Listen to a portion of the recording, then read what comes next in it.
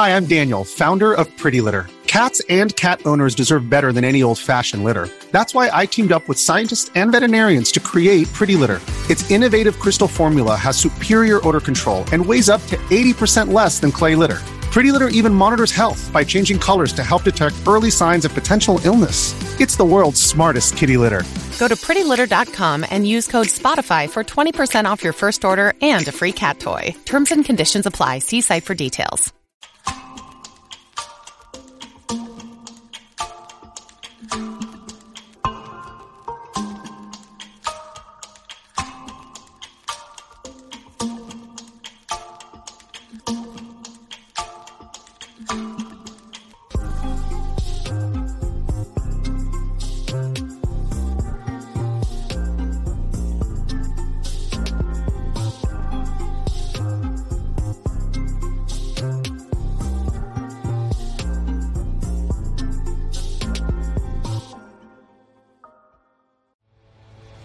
This is the X&C Podcast, your Xbox newscast, featuring Colt Eastwood and Gaz, hosting industry interviews and gaming talk live on YouTube every Monday night at 5 p.m. on the West Coast, 8 p.m. on the East Coast. For all of you listening around the world, X&C Podcast is available on demand on Spotify, Google, and Apple Podcasts. Welcome to the show. Join the chat, hit the like button, and let's get into this week's topics with the Xbox newscast.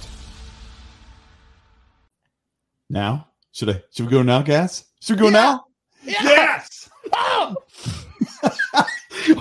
I got a DM. Hold on. Is it Jason Schreier?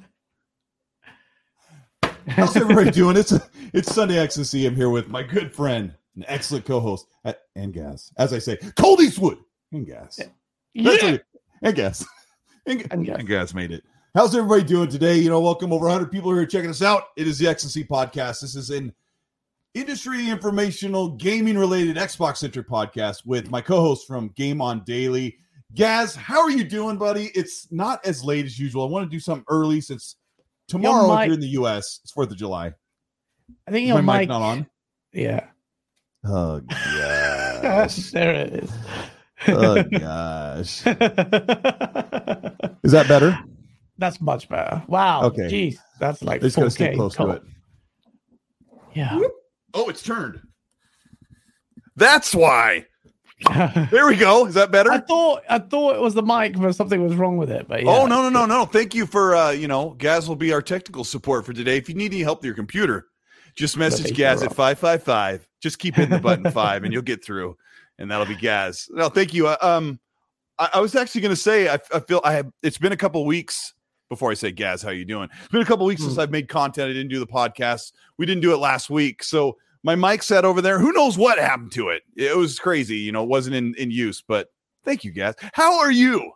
I'm good, man. I'm good. The Sunday show. This is a bit of a weird one, but I like it. I'm more energy now that it's in non-vampire times, but I'm ready to get into it. What are you going to do? What are you going to talk about today, Cole? Because we had a struggle on Go Live yesterday, but there's still some stuff to talk about, but I have no idea. By the way, chat, he never tells me what the topics are. We just come in fresh, just literally fresh off the boat. Here we are. Yeah, it's good that way, actually. You would think there wasn't a lot to talk about, but there is a lot to cover today, and especially since you put out an excellent video. Yeah, an excellent video about things are rough. We'll cover that. But if you think you'll have a good time, if you think the Gaz and I couldn't provide a good show, it should be fairly short today. But hit the like button to show your support. We're also on Spotify, Apple, and Google Podcasts. And Gaz, I really do feel like I got to break the rust off. It's really strange. A little bit nervous, but. What? No. I do feel a little. It just does feel strange. I'm like, wait a minute. I'm talking to myself in here. It's just Gaz and I having a conversation. We do have a lot to talk about. I'll give you kind of a rundown. We're going to talk about what's going on with Xbox and some stuff related to Starfield. Phil Spencer speaking up about what's going on and what's going on with some of the Xbox games. I want to keep it kind of vague because it's really, really a pretty cool list of stuff to talk about. And okay. And since it's a Sunday, if you're in the U.S., 4th of July is tomorrow. That's a U.S. holiday, and everyone's going to be busy. We'll all be busy. So I thought, hey, guys, let's just do a short show on a Sunday afternoon. We won't keep you up super late. And we'll also, next week, if available, I think Gaz should be available. We're going to do the show a couple hours early next week. I have somebody coming by to check out the show and be on with us. And I'll talk about that as we get closer and get all the details ironed out. But I'm super happy. Let me do a quick shout out to the channel veterans and patrons, members, and people who supported the show and the podcast. It means so much that when I read your name, it really means a lot that I do read your name for me anyway. I hope it means the same for you. But we've got Raiden Blade, Ricky Falon, Zenner White, Poochie, Wolf Assassin, DeBlue, Devario 2 Gaming, Fault Lines, Wreak Havoc, Fox Storytelling, Rodney Coots, Gaz, Dark CMF, Betamax, Dante Moody, Alex Wilson, Lord Starkiller, Robert Jackson, Gamer McFly, Assassin Lupa. I hope she's doing really well. They've been reaching out and talking about how she's been going through some troubles at home with her health. And hopefully, if I know Lupa, she's going to be back, but, give your special wishes out to her. Yeah. Yes, for sure. Nano Polymyth, Hargeet Chani, good friend. All these people are really good friends. I say it's every week, but they really are. We talk to these people as much as possible because they're so fun. TK Chillin, Larry Thatcher, Dubs, V Simcoe, Suicide King, Udani Kzada, one of my great mods, Phil KY Bob, William Lanza, and Matt Burns. So, yeah, Gaz, thank you for letting me take care of the business and whatnot and essentials and what have you. So, let's get into some gaming talk, right? Let's do it. Well, let me ask you, what have you been playing? Because I know you and I have been bouncing around to some very interesting games. Like, if I'm about to ask you what to play, you kind of might have an interesting story or two.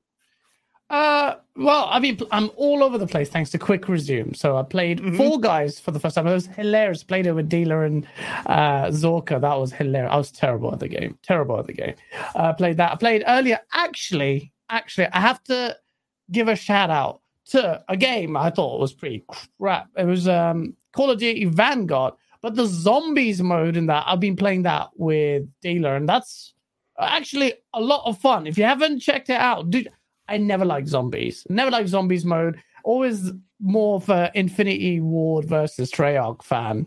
And I just thought it was a bit weak. No, this one's actually a lot of fun. I'm very surprised by how it was good. I've been playing also Death's Door. Finally got to play that. Need to beat the witch, beat the other.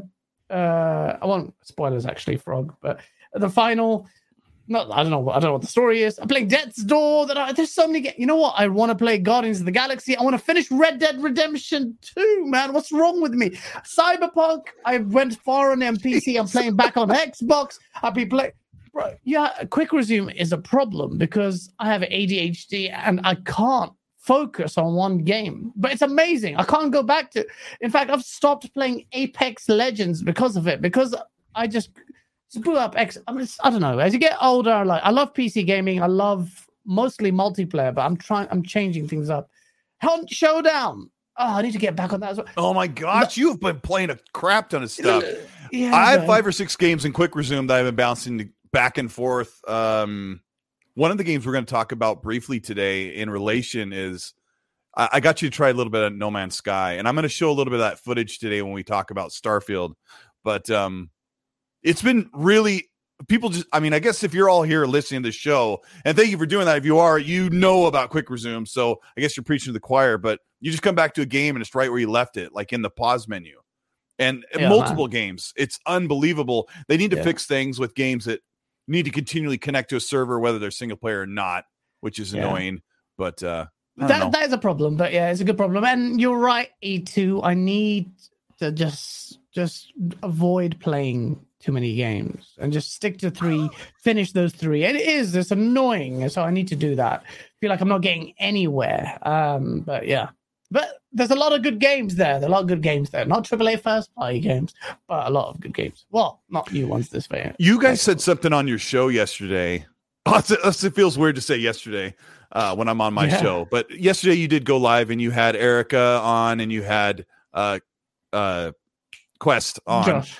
Yeah. Well, yeah, Josh on. And you guys talked about big open world games. And I wanted to ask in the chat, so maybe I'll ask this chat and you, what are the chances that the open world action adventure game like Ubisoft style game is going to become so passé and so out of style that like why chase it anymore? Like, you know how Xbox is, like everyone's saying Xbox needs a big open world game. How long do you have left before this formula is already tired? Because Josh was explaining that Horizon Forbidden West, just like, I already did this already. And I felt the same way. I put like 5 hours in the game. I don't even think I'm going back. And I completed the other one to like all the way through. So I hope we see the end of that. I see the death of that Ubisoft formula of games, because last gen and in some of it this gen, it led to a lot of, in my opinion, lazy design in terms of core gaming structure. It wasn't fluid enough. It was just it was basically a listing exercise, and that's what you had to contend with. And became even Forza Horizon. Although Forza Horizon is just so many events, it's amazing. Actually, races don't do it like that. But even the next Forza, I'd like them to think outside the box a little bit, not make it look like a list exercise. So I hope that developers are starting to eke out this or move away from that kind of formula. I hope we see the end of it. And you can see critically, when you're developing a game as game devs, you will see that a lot of critics are starting to bemoan the use of, old games off that formula. So I hope we saw that. I saw that very early on, and like early last gen, is like, this is becoming really formulaic. And I know there's an audience out there that will probably like that kind of game. I think Fonz really likes that. Fonz really likes that kind of game, and that's I do too. Well, I mean, I'm sure we all have our favorite. Like when you're talking about Ghost of Tsushima, how it copied Assassin's Creed, but it did Assassin's Creed better than some of their games. And you just think about how, when I think back on how games have evolved, like the different genres that are super popular, like point and click used to be super, super popular. Then the really, the Doom, Wolfenstein, first person shooters were super popular. And then that kind of went away. Then the open world game became a thing during the 360 PS3 era. It's just something to think about. It's a good question. It's a good question. Well, and Ghost of Tsushima is a good example because it doesn't make you feel like it. Maybe perhaps that's why a game can perhaps conceal the listing nature of it better is what, because ultimately that's what games are. I mean, that I loved Ghost of Tsushima, and I think I played Horizon Zero Dawn a year before that. I played it kind of late. I got to it like a year after it came out. And so I didn't feel that fatigue, but once I got to Forbidden West, but regarding Xbox, they don't really have one of those open world check off list games in their trajectory. They don't need to. Maybe they don't need to. Like when people say they want a superhero string, single, in terms of like, if you compare like competitively, Xbox would do well to have a single player linear game, even like Hellblade, but more of that. Fine. Open world game that could be good is a superhero game to counter the likes of Spider-Man and presumably Wolverine. What about Perfect Dark being like a mostly linear, big, City of Egypt, right? How is it described? It was described like a John Wick style. What was the other word? Not Perfect Dark. Zero Dark 30. Like it's got a Zero Dark 30 for those of you who watched the movie, where it's like very GoPro centric the way it shows the game or the movie.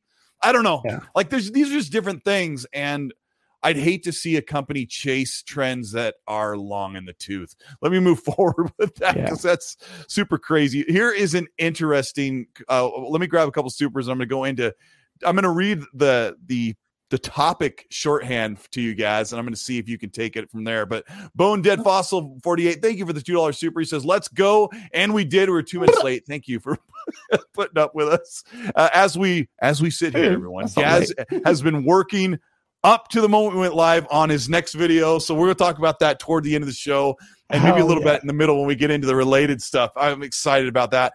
Web Dave from the Outbreak Podcast says that the interview I did with him will drop on the 4th of July, so that's tomorrow. Thank you. I had a really good time. I don't know if you're into this stuff, but he asked me a lot of personal questions about where I've worked, what jobs I've held, and how I got into gaming and YouTube, and there's some weird stories that are there's a couple embarrassing ones in there. So give that a listen if you're chilling. Check out Outbreak podcast, guys. Great guy. Yeah, very great. Thank you, guys. Hey, Blinken, which is a great name when I say it out loud. Thank you so much for the $10. He says, Colt, make sure you call it Independence Day with Gaz. Don't call it the 4th of July. I know what 4th of July is. I spent it in America for you 2-3 just before COVID in Vegas. God, Americans know how to party. You couldn't be any more American than that. Oh, it was insane. Please. Next year, I'm coming to America. Independence Day, Vegas. I'm there. And E3. All in one shot. Yeah. All right, here's the first topic of the day. You beautiful people watching the X&C podcast. Thank you, everybody who's here. Well, we got 500 people here watching the show. Shout out to the chat and everybody. I'm going to start Gaz off with our first topic, which is Digital Foundry. I love your faces you make. Digital Foundry says Xbox better. Do you know what the buzz has been going on this one, Gaz? Yeah, I saw this. Dealer also retweeted this earlier, and basically it's about I think is it not John Linneman? Which is the guy? Who's the guy? Who's John Linneman, the PlayStation fan? No, he's been getting pressure from a lot of the community, and it's just like, and it feels. I mean, they report hard numbers. I do think John Linneman is a PlayStation guy. He has said things before, and he's a numbers guy. He's got preference for PlayStation. It feels like because they deal with these hard numbers objectivity, that preference then just gets weaponized or enhanced a bit too much in conversation. To be fair, John is a retro. He cares way more about retro games or retro-leaning games, even if they're modern, than he does about PlayStation. But to his credit, to his credit. Yeah, to his credit, Xbox was having a really rough few years. Yeah. Right? But go ahead. He's not a pony. So John Linneman, I love the Digital Foundry crew, all of them, and people. All John of them is super talented. Like his production. Yeah, they're all really talented. And basically, what happened was he just had to announce or display the fact that more Xbox games have actually won the comparisons as the ones that he's done for the channel on Digital Foundry as far as technical prowess of the two consoles are concerned. Quite a few draws and obviously some losses, but which is interesting. I saw a lot of Xbox guys celebrate that as you would in the whole console war thing. But to me, and you guys are going to hate me for this, but to me, I don't think that's a massive win because the divide should be much bigger. Once these, I think we're starting to see that now. Xbox and the tools have become a bit of a meme, but if that's to be believed, and I don't know anymore, but the raw power, it should definitely be better. There's no reason why Xbox should be left behind or as close as it is to PlayStation at the moment. That divide is going to get bigger as time goes on. But so John Linneman had to feel compelled because of console wars. And you know what? He says he doesn't like console wars. I'm sure they don't. But at the same time, Digital Foundry 100,000% benefits massively from the console wars. They wouldn't change it. They would not change it for anything because that's what pays their bills. Let's be honest. But I love those guys, and it'll be interesting to see how. By the way, because me and my brother's a bit of a pony. Me and him have arguments all the time. I know. So can you imagine Xbox versus PlayStation all the time? But I was arguing with him, and I was there was a point to be made. I was saying, okay, name me one. It's so sad to say this. Name me one multiplayer. This is a real life argument with your brother, like in the house, it went like not on Twitter. 2 hours. It went for 2 hours and it just stopped. It was like the point. Basically, I asked him this. It's like, name how many true next gen, fully next gen multi-platform games are there now? 0. Oh, nice question. There's 0. Which is kind of crazy, though. We're 2 years in. I mean, is that true? I would think there's got to be hardly any. Name me one true next-gen multi-platform game that's available on both consoles. Oh, multi-platform. Shoot. Like that you can compare the Xbox to PlayStation 2. I guess chat, help us out here. Think about do you know one game? all the I mean, there might be some small game, but let's keep it to the mainstream, like well-known, popular, maybe even big. Like I'm sure there's some small game that missed Xbox One and PS4 due to development issues or development restraints or, whatever, right? Yeah. So Gaz, your question is what multi-plat has come out that is Xbox Series or PS5 only? Is that what you're saying? Yeah. Next gen only? Yeah, next gen only game, not cross gen. And Splinterverse says Alan Wake, but I'll just move the goalpost again and say let's skip the remasters or the remakes because those, you know what I mean? Like you got to, because the whole argument's always about built from the ground up to right? Yeah, exactly. There's nothing. There's nothing there really. The medium, yeah, I guess the medium's a multi-plat now. Yeah, I mean, there really isn't any. I don't know. I mean, there's a couple exclusives that were made exclusively for just the new console, like Returnal in the chat and Dark Souls, which is a remake. Not Demon Souls, sorry. I mean, it really comes down. Yeah, Flight Sim is one. I'm talking to multiplats. There's only apart from the medium, and I don't know which console fares better there. And Reggie Lee's in chat saying that there's probably some coming, like Gotham Knights will be one of the first. Oh, of course. So I think you're right. Like all in all, probably. Now, there's games coming out as of now. The only example I can see is medium. Chat, Gaz, normal? This is normal. Like the first couple years, you don't see a lot of like mind-blowing reveals. Generally, there is a crossover period. Like if you go back to last gen, but then you still had true next gen games coming very quick. The silicon shortage has made things a lot worse, and to the point where I can't even see. There was always, even last gen, a tipping point where you said, "Okay, enough 360, enough PlayStation 3." We're not seeing that this gen because I don't know when that finishing line is going to be. It's going to be a transition that's going to be stretched out.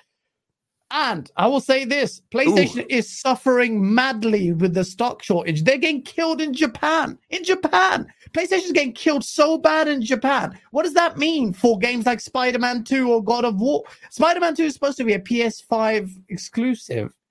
Is PlayStation Can I throw a wrench in there? Yeah. Is Spider-Man 2 going to take place in the same city we already played in 2 games? Probably. It wouldn't surprise me. But we saw some of they showed a CGI-ish cutscene thing. Like you can glean the location from that chat if you kind of know. But ultimately, it's going to be very close. I'm not saying it's going to deride the quality of it, but very close sequel because that's what they're doing. They did that with Horizon. They'll do that with Miles Morales. Spider-Man 2 will do that. God of War is going to do that as well. They built these engines. They're going to try and churn out these games as best they can. And I don't think COVID is a reason. I'm not even going to use the word excuse. I don't think COVID is a reason why next generation games haven't come out yet because those games are in development for 4 or 5 years. Like you'd be talking about being well over halfway through your development. Mic arm before before trying to keep my composure on the air. Those games would be well in development and planned and targeted for hardware long before COVID became a problem, but the delays definitely. But it is interesting. Unfortunate symptom. It's happening everywhere, and I really hate it because when I buy a next gen console, I want to play next gen games. And I haven't been able to really do that. Let's be honest. Apart from PlayStation, but yeah, just a bit lame. We kind of went off the rails, but I don't know if there's much more. No, I think we all do this together. The whole two of us Xbox with ADHD is a bad idea. We always need a third. We need a mediator with 2 ADHD guys in here. We'll change it to the ADHD podcast. So shout out to people who shout out to any of you that deal with something like ADD, but having a phone is like a total poison for not having a good attention span. Yeah, that's the worst. That's the worst. Hey, but you know what? I think we've persevered. Those of you who deal with different difficulties, hey, we've made it this far, and give yourself a pat on the back. But the whole thing about about Digital Foundry saying that the Xbox is performing better, and you were talking about the tools aren't even being used. Dealer covered that really well in his tweet. He said that They're not even using any of the RDNA 2 architecture, not using any of the advanced features. And it's strictly right now you're seeing what should be expected is the physics-based part. You got this frequency, you've got this many gigahertz or whatever, and this is why the games run a little bit better on the Xbox. Look at Forza Motorsport, the new one. It's doing things leagues ahead of its competition. Gran Turismo 7 is a cross-gen game, whatever, but it's doing it so well that even Alex Battaglia from Digital Foundry had to go in and ask and say, hey, how is Xbox doing this? How is Xbox doing real-time ray tracing like this and to such proficiency? Can you fix Fahim Scott's comment? He said, it's funny how you all love Digital Foundry again. I've always liked Digital Foundry. Always. And when do you see me deride Digital Foundry? In fact, actually, I will do it now. I will call out Digital Foundry on one thing. Alex Battaglia said that, and I actually agree with him. And we were about to. We were about to, guys. Go ahead. If you ever think... whatever. Alex Battaglia said that Forza Motorsport was misleading in far as they have two sets of trailers. You have the gameplay running through the single cam, and they showed off all that stuff. And then there was this sizzle reel, and they came out and said, hey, this is a sizzle reel that's not in-game running through. Yeah. And he took issue with just the fact that the trailer did say in-game footage, and he said that was a bit misleading. And obviously the PlayStation fanboys ran with that. And I want to say, yo, Alex, everyone at Digital Foundry, where was that energy with Gran Turismo 7? Because they showed off that game. Same thing with ray tracing on. The game doesn't even have ray tracing in race. And ray tracing, I think, is relegated to 30 frames. What? No. So, no one does it better than them. Forgive me if my knowledge is lacking as far as technical. I will bow down to their technical knowledge. But there's that to be said. Also, why are you doubting Turn 10? You already watched them showcase Forza Motorsport 7 on 1X. They claimed native 4K 60. They were incredulous of that back then. They delivered it on an Xbox One X, and now they're saying we're going to strive for 4K 60 with ray tracing. Well, we know that they're going to dynamically scale the resolution, but you're still going to get reflective surfaces, a dynamic 4K frame buffer, and 60 frames. Like, what? Why would you think Turn 10 couldn't make it happen? They already know what's inside the Xbox Series X. And as Fahim's like, you guys love Digital Foundry. It's like, yeah, I really like them. And I should have said earlier, I really like Alex Battaglia. In fact, I trust their numbers. I trust their analysis. I do too. I never doubt their analysis. I may have some comments about their comments or their interpretation of the numbers because... fine. Then they bring the non-objective element to it and perhaps talk about other things. But as far as the numbers go, I've always liked Linneman, King Battaglia, trash, throwing shade at Digital Foundry. Well, obviously that guy doesn't know what he's talking about. But generally, just like Sony shouldn't be underestimated. Like they didn't deliver with Gran Turismo 7. They have this killer PS5 hardware, and they gave you a PS4. They gave you the Gran Turismo Sport 2.0. That's basically what it is. That's why I didn't buy it. It's what it is. Yeah. Gran Turismo 7, whenever a Gran Turismo game before Sport came out, people paid attention because visually it was always a stunner. It's like Gran Turismo will come out and it's going to blow us away. It did not even do that in its launch trailer. Everyone's like, oh, okay. It looks nice, I guess. But Forza Horizon 5 did it to the point where PlayStation fanboys thought it was fake footage. Forza Motorsport did it all over again. And they did it quite comprehensively with the showing. And that made everyone ask, how is it possible? Alex Battaglia asked that question. Yeah. And the interesting part is we're finally seeing variable rate shading possibly being employed in this because that's how he says that the res is taking a hit.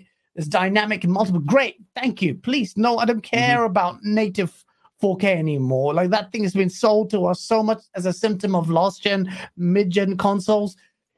Get rid of that. Get us all these features. Ray tracing is great. Employ that somewhere else. I'd rather, I know what you're thinking. It's like not ray tracing. Don't kill performance for ray tracing. I think, and I'll agree with you there. But yeah, Colt looking like he's going to his funeral. Colt looking like a snack. You know what's crummy, Gaz?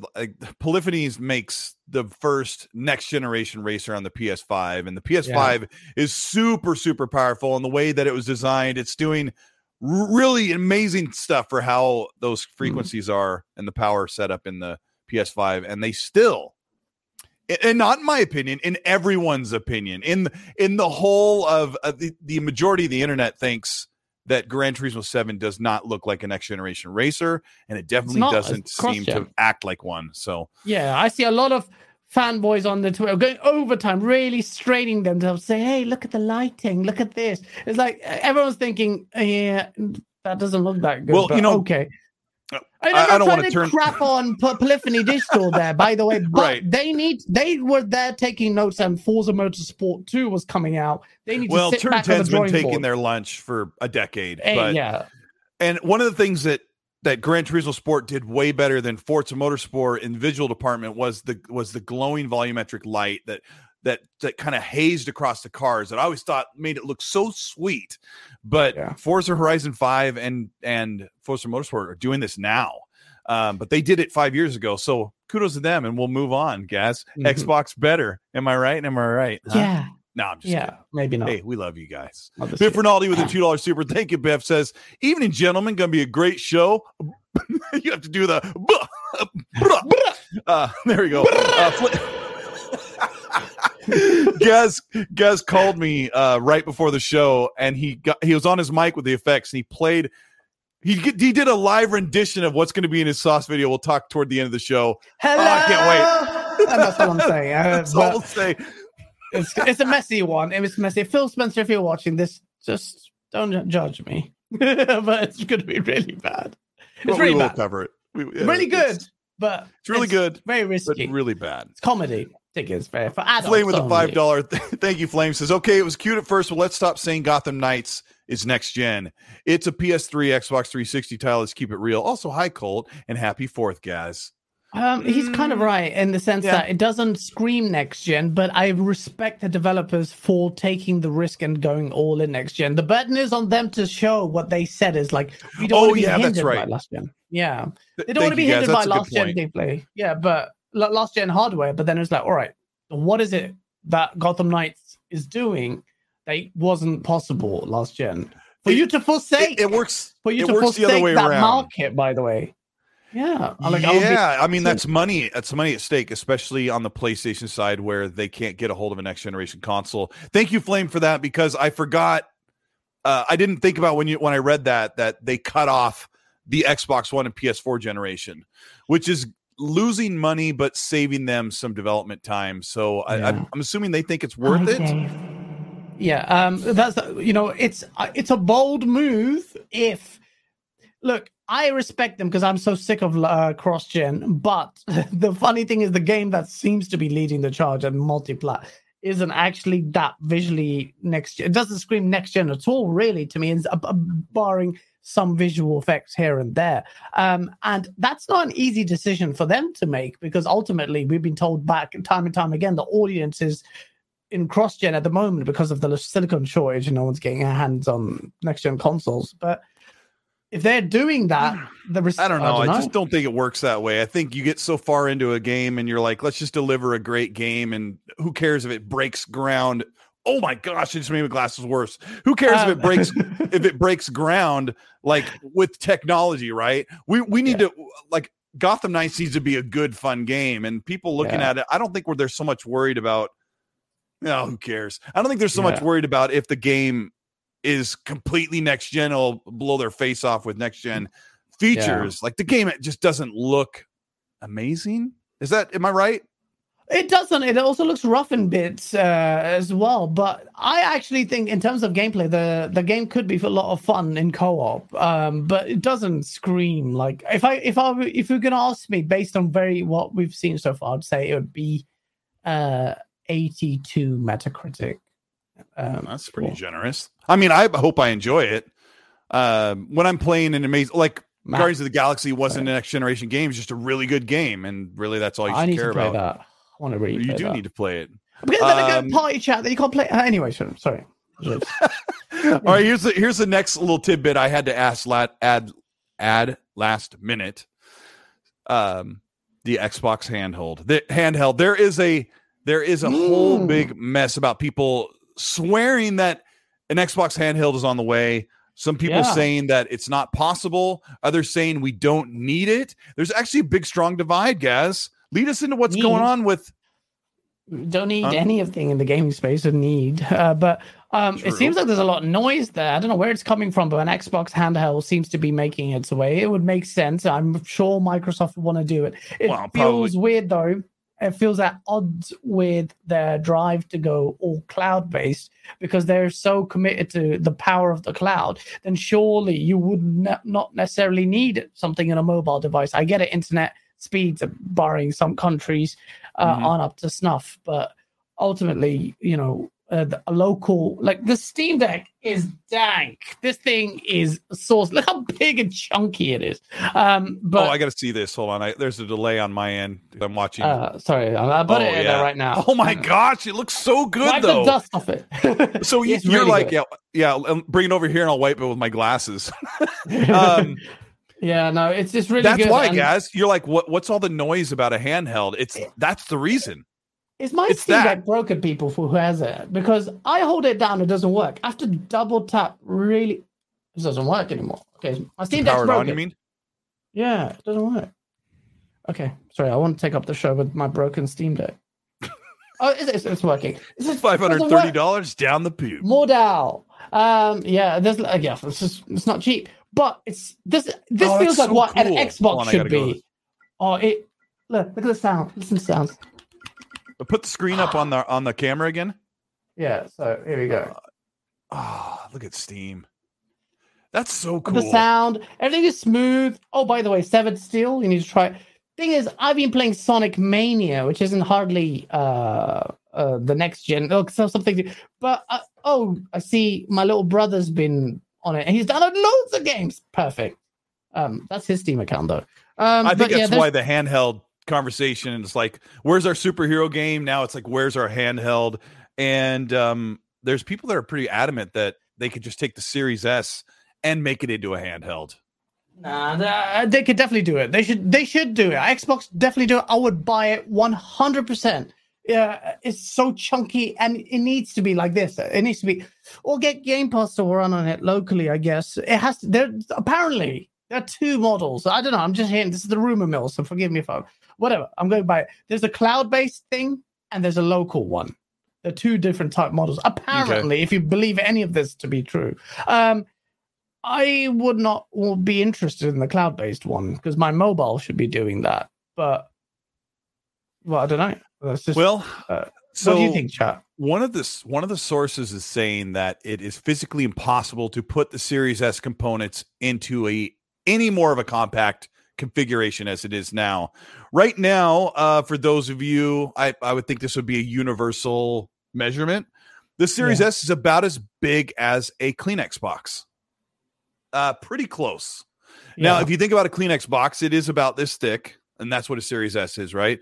So to ask them to crunch it down and get an LCD or LED display in there, or an OLED or whatever, is asking a lot. Plus, the heat sink and the power supply are I would say, from my looking at the hardware specs and the guts of the Series S and X, the heat sink and power supply alone make it so difficult to make a handheld.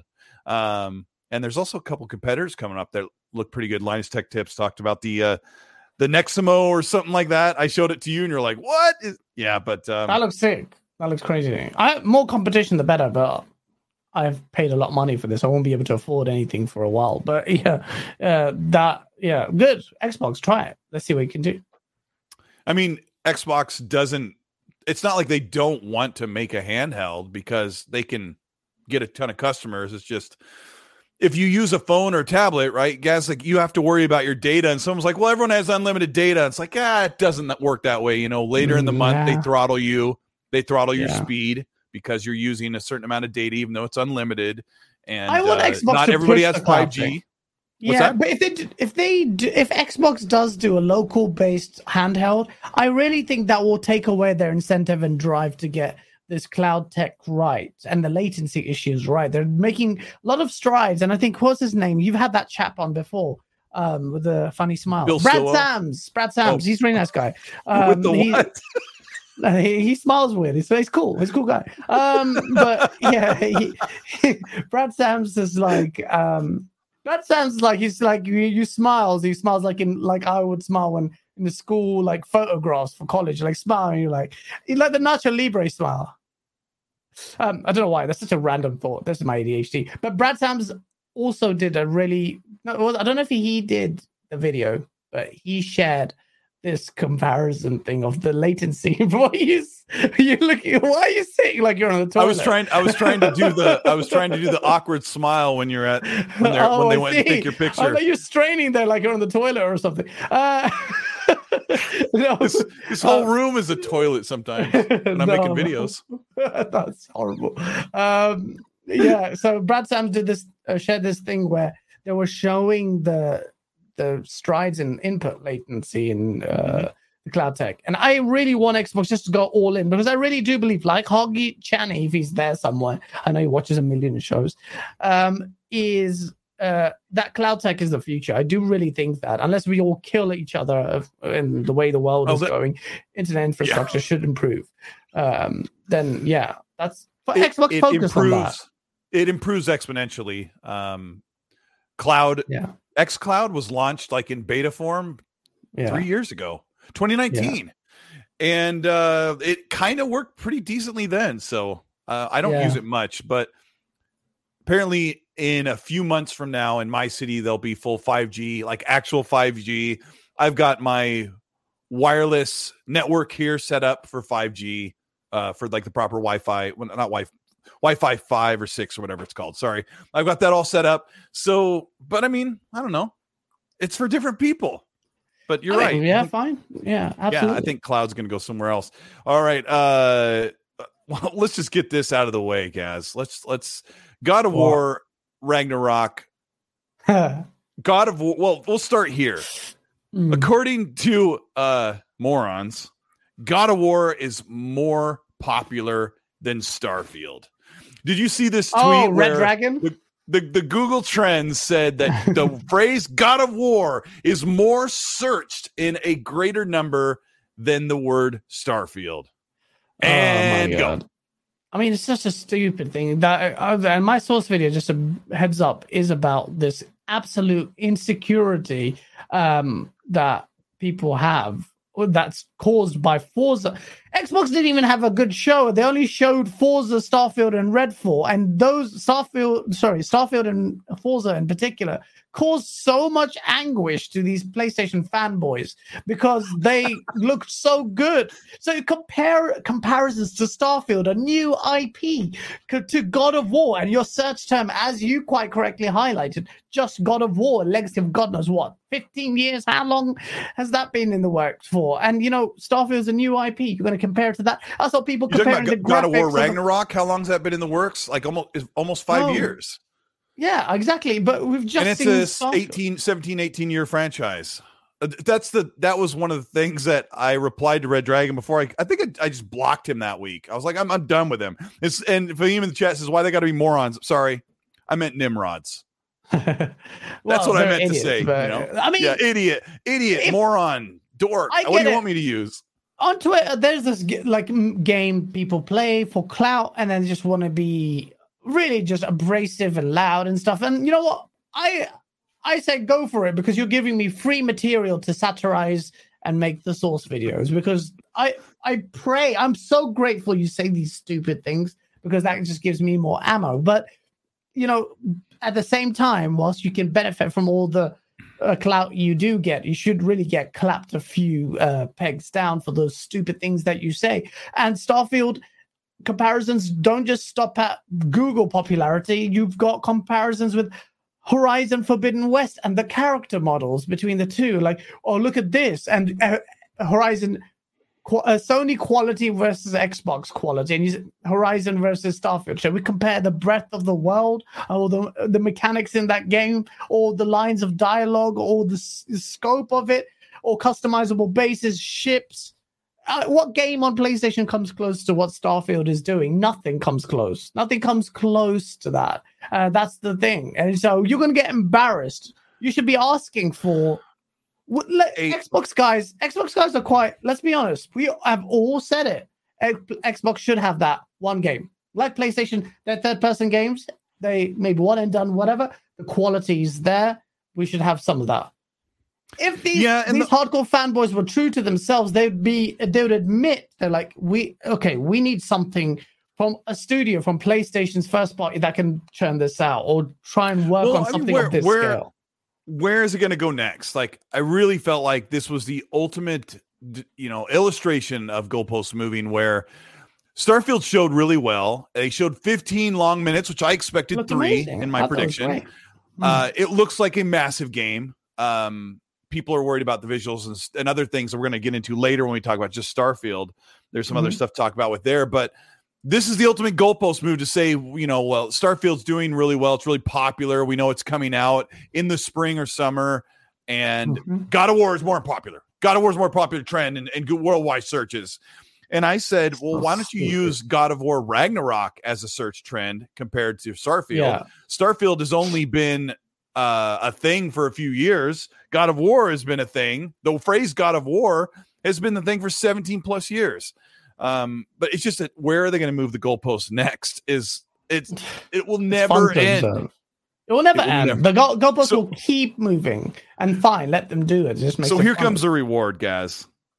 Someone very important replied to Red Dragon and sat him down. I don't know if you watched. I think I sent it to you when it happened. Oh, somebody replied to Red Dragon. Yeah, not the Corey Balrog of all people just sat him down and just said, I'm very excited for this. He's going to take time off work just to play that game. And it's just kind of pie in the face moment where you're trying to really just crap on Starfield. And then the creator of the game that you're propping up against it comes back and says, no, I'm really excited for it. As you should be. Corey Balrog, not Balrog. He's not the Street Fighter character. I think he was up. Isn't that the creature that almost killed Gandalf, the Balrog? Oh, yeah. I was thinking of Balrog from. I just finished the Harry Potter series last night.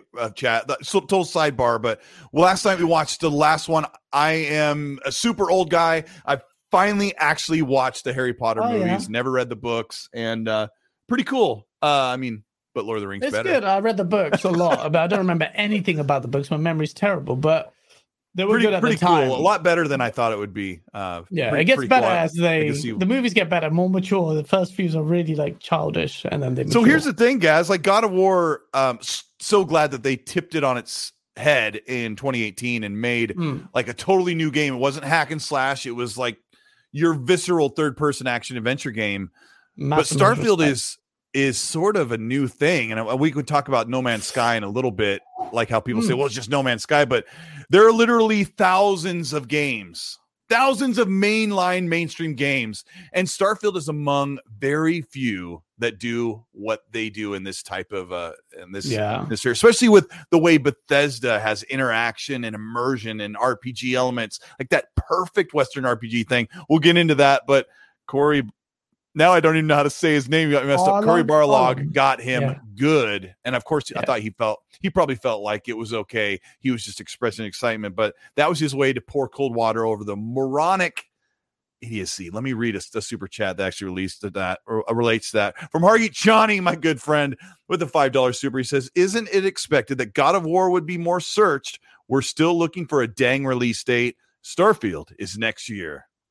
Well, I mean, we're still looking for that release date for Starfield, but who would have thought that a sequel would take 5 years? Sequels typically take 2 to 3 years. So they're really doing something big on that game, I think. That and the combination of COVID impacting the development. If we can believe Hoggy's extra 1 year, right, Hoggy? Then that's the reason. Yeah, I don't even just believe him. I don't know why I'm saying it that way, but yeah, absolutely, that's the case. It's the one thing I admire about Studio Santa Monica with this God of War and Cory Barlog. So why is it so hard now? Is the we'll get into that later too. Yeah, and the fact that they're wrapping it up, not God of War completely, but that the mythology. What's it? What is it? My brain's dead. Yeah, so they're ending that mythology. They're here because they said like we can't wait, and I completely understand. Like every 5 years to wrap up a trilogy, it doesn't make sense. Let's just end it now. So they're gonna go really hard with God of War. I hope they do, and Ragnarok will be an incredible. I have no doubts about Ragnarok. I have no doubts about Ragnarok. I think it'll fix the problems of the first one with the lack of enemy variety and stuff. Some things became a bit copy and paste. Well, now they've got a killer formula. They just have to capitalize on it, and they will. I feel the same way. One of the developers said something like the things they're doing, like, oh my gosh, the things we're doing with this game. So you've already got a great foundation. What is this? Sifo Poetic X Initiative. Thank you for the $5. Says, I think this is all coming from a Microsoft device that has a slot for the Series S and X SSD, not an Xbox, but more like a Steam Deck. I don't know. We are looking into the handheld thing, but I think Gaz might be onto something. I think that cloud gaming on your own screen where you want is the future, not a bespoke device. I'm not saying that I wouldn't like one. I definitely would buy one, but I think Xbox really need to focus on getting that tech right. And if they really do believe in it, and I do agree with their belief, the tech is heading that way, then go for it. Because I played Crackdown 3 on my mobile mostly, and I completed it because of that. Oh man, it was laggy. There was a lot of input because I was on the tube home, on the train home, but even then it was like sometimes you'd forget the latency. The cloud launched, you completed the game on a phone. Yeah, I did. Wow, and it was and I had the Razer, not the Kishi, the Nargo, when the first one came out. That was a bit too expensive in my opinion, but it clamped to the side of your mobile, and people thought it looked like a Switch. It looked like a Switch, yeah. And people were like, I had people come up to me and go, "Oh, what is that?" They're like, "What's that trash game?" They're like, "Colt Eastwood gave it a 7.8 out of 10." I said, "Hey, man, Colt Eastwood spent 100 hours playing this. Don't you dare hate this." I did. Jigga J with the $5 super says, "Thank you, Jigga." He says, "Not interested in an Xbox handheld. I think it would be a waste of money and R&D for Microsoft." That's one of their major concerns, I think, is probably R&D. I wouldn't worry about Microsoft's money, but yeah. I wouldn't either. He says they just need to get games out and acquire developers. Well, they're two different teams. Jigga J, you got the teams that are working on hardware. They're just focusing on first party. Get us some games. Yeah. Dylan Dobbs with the $2 super. Thank you, Dylan. It says, PlayStation 2 Kratos better than the new Kratos. A lot of people do like the old I miss Kratos. hack and slash, so you don't get that anymore. Yeah. I miss it. Yeah, no, but I respect the new formula. I'm all for the new one. Yeah, I do too. That's why I say Xbox needs something that feels like that. Welcome, Toolman55, to the early access channel membership with the Joanna Dark picture. Welcome. You'll get a notification from me on the channel membership tab when I put a video out, and I better get to work on videos. Let me give a public service announcement that it's been kind of tough to get to want to make videos right now because there's been like political mess and the Xbox and some of the industry stuff, which we're kind of get into today, has been super not fun. Developers getting harassed, people treating each other poorly, games being delayed, and Cory Barlog has spoken out about one of the next thing we're going to talk about how people are treating this. Some of the major news that's been in the news cycle has not been very enjoyable at all, and it's made it difficult for me to sit here and get into production mode. So I have to apologize for that. We're going to talk about that. Splendiferous with the $2 says, Colt, you left without saying goodbye. Who was after you? Splendiferous. Oh, you left without saying goodbye. What do you mean? Did I leave a Xbox chat or something? I don't remember. Hot Grits 910. What a cool name. Thank you for the $5. Says Microsoft could just make a super budget handheld that's cloud-based for $199 and a pro version that has local installs with Series Performance for $600. Now that is a question, because I wanted to say, when you're talking about this, guys, like, how important is it to be able to install your games on your device and not worry about streaming? Because that's pretty important to me. So would I want to pay $500 for a handheld or $600? I would only pay money for the handheld if it does local gameplay, or if we eventually reach this point where streaming is almost to the level where it should be. By the way, I want to say this very quickly. Google Stadia is a shame that thing flopped, because by far that had the best streaming tech. It was so far leagues ahead of Xbox, cloud. Then I played Cyberpunk on it, and the Studio Tech, Stadia Tech, obviously is dead in the water because Google just suck. But they could have made it amazing.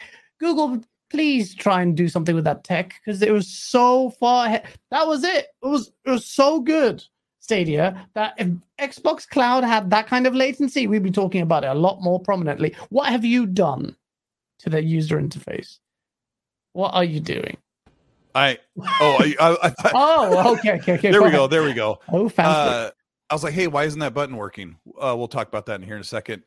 I never got to try Stadia, but they had great tech, but the game situation wasn't there. So, gosh, no, it wasn't. The tech was amazing, bro. It was amazing. No Man's Sky. Wow, Sean Murray, you brought him back, haven't you? After all the controversy and you sitting there saying, yeah, you can meet other players in space, and it was a really bad thing, and you shut up. You sat there for complete silence as you built this game from the ground up. We all make mistakes, and you came back like a phoenix rising from the ashes to deliver a game that is overwhelmingly positive on Steam. What a legend. A man who shows, and this is why I love indie development. That is, this indie developers, that kind of story is just like very human. That is why I respect indie developers, and Sean Murray in particular. That adversity is such a human thing, and then to overcome that, to deliver a game like that. By the way, I started playing No Man's Sky. I mean, I'm not sure if I'm really there yet as far as my personal enjoyment of it, but it's nice to see a story like this. Now, why have you brought this up? Yeah, don't expect to get rewarded very frequently or often enough when you play this game. The music is so good. It's like Vangelis, like Blade Runner style. The game is just, we went through this whole thing the past couple of weeks, and I wish that I use StreamYard for this show, and it just chokes down when I try to show video footage. It's not like when Asa has got the production value of a lifetime on your guys' podcast. Shout out to Asa in the chat. But Asa's a G. This is like, I don't know, 9 clips that I just put together that I recorded. The game is really impressive, and I just got to tell people, like, when the Starfield comparison comes up, of course, there are very many similarities, but this game is so colorful and, what's the word? It's very stylized. Like, nothing looks realistic. The colors are way oversaturated. It's like you're in a lucid dream, and it's kind of meant to be like that. And you were playing it, and you got... Go ahead. Yeah. No, sorry, I was actually going to... Sorry, my ADHD's going. If you've seen Love, Death, Robots, there's an episode of Love, Death, Robots. By the way, just check out Love, Death, Robots if you haven't on Netflix, where a woman is stranded on Mars, and she gets danked and just has some psychedelic experience with the planet. This just reminds me of that. Danked is the word for this game. Now, I want to remind people that I don't have a lot of footage here to show, but this is not like Starfield as much as you would think, or people would try to convince you. You do not have first-person shooter controls. You do not really have guns. You have one gun that can shoot things, but you're not really meant to get into combat. You don't have aim down sights. You don't have grenades. You don't get behind cover. You don't have any combat, anything like that. That it doesn't really occur that way. But the game just exploration. It's one of the hallmarks that's going to make Starfield so amazing. And I want to remind you, if you get into these little arguments, these discussions on Twitter or Reddit or wherever you hang out and talk about video gaming, if people try to use No Man's Sky as a weapon or as an insult, tell them that. Yeah, tell them this. I don't get it. It is a very cool game, and it just really shows the promise that if you loved Fallout 4 and Skyrim. Yeah. Exactly. That's a great point, because when I was playing this, there was this one. It's like you've got these cartoony NPCs in there, and then you've got the color palette that's not, but the music is so deep. And the whole time I'm thinking, well, thank God for Starfield. Look at this place right here, guys. Let's get. Oh my God, what the hell, man? And That is insane. This is recorded at 4K 60, but it's chopped down to like a 720p 30. So, but anyway, the stream that does that. But no, look, this is so cool. Look, the game, look, Starfield, the only shame is it's not co-op, or you could play experience those worlds together with your friends. That would be incredible. But what I'm really expecting is, the tonally, with the combat, with the side missions, you're gonna get a whole, what you liked about No Man's Sky, for the most part, the exploration, you're going to get that a higher fidelity with the combat mechanics, with a core story that supplements and holds that all together. Obviously, I don't want to downplay what No Man's Sky is doing. This is an indie title, and what they've done with this game is nothing short of incredible. So please don't think that I'm trying to downplay this. This is actually a great experience so far that I've tried. But the Starfield and the No Man's Sky comparisons, go for it. Compare it with a view, in my opinion, that this potential on anything good with No Man's Sky could be just so good with a Starfield type of vibe, Interstellar type of vibe, because that's what it's going for. It doesn't take away from No Man's Sky, nor does it take away anything from Starfield. You should be excited for it. Although I do miss the fact that you can go into the stratosphere in real time. But I'll be honest, it's a bit disappointing. I didn't think it would be. It wasn't as epic as there is something about humans, as we don't get to do it, but how humans can launch into the stratosphere and leave this place that we live on. Let me see if I can repeat this again while we're talking. There we go. There is something about taking off, and then all of a sudden you're out in space, and you can come into a planet. At the risk of embarrassing myself, I was playing today. Well, who cares? I embarrass myself all the time.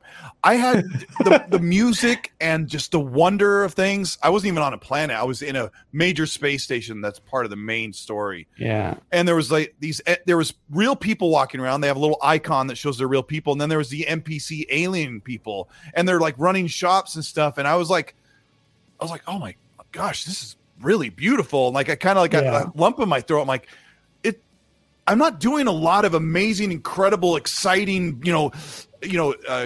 teeth gritting things moment to moment in the game, but it's just such a beautiful experience.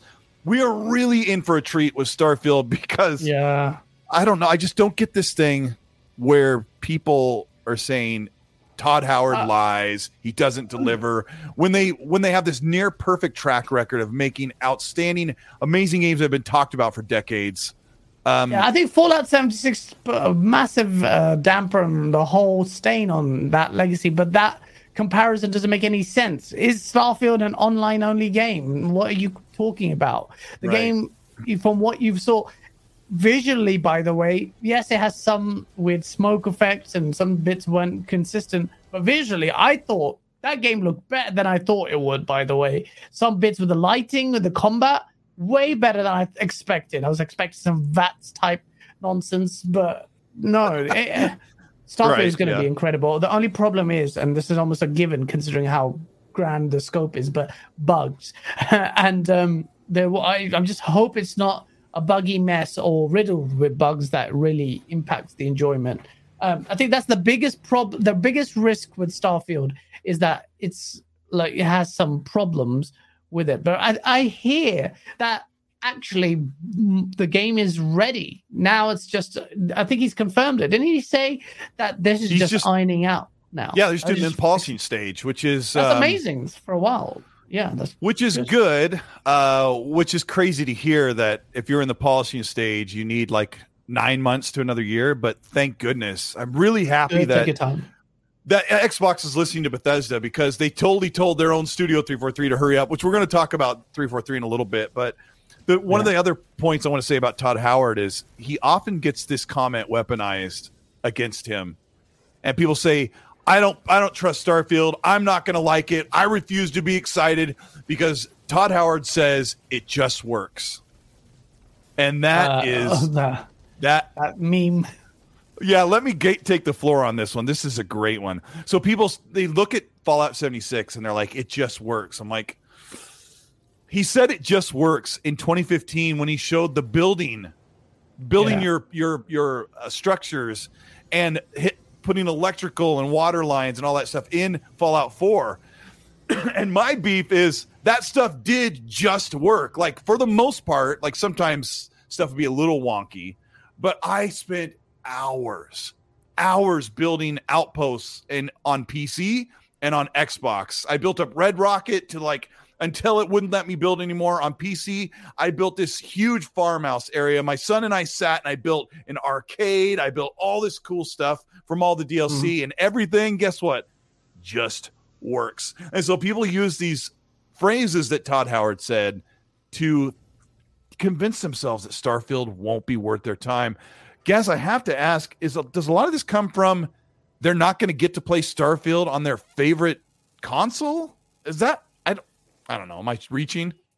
Yeah, no, bro, people, this is a fat L. If you're on PlayStation, you're not playing Starfield, that's a bigger L than Spider-Man. That's a bigger L than, in my opinion, God of War. Because that scale of game, you're not, okay, maybe, I don't know, jury's out on God of War, but Starfield, PlayStation's not going to get a game like that.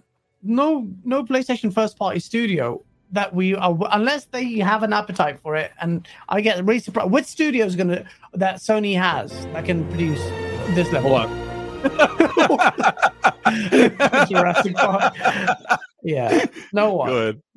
PlayStation doesn't have that, and PlayStation do care. The fanboys really care, and they're really going out of their way to try and downplay it. But it's going to be that.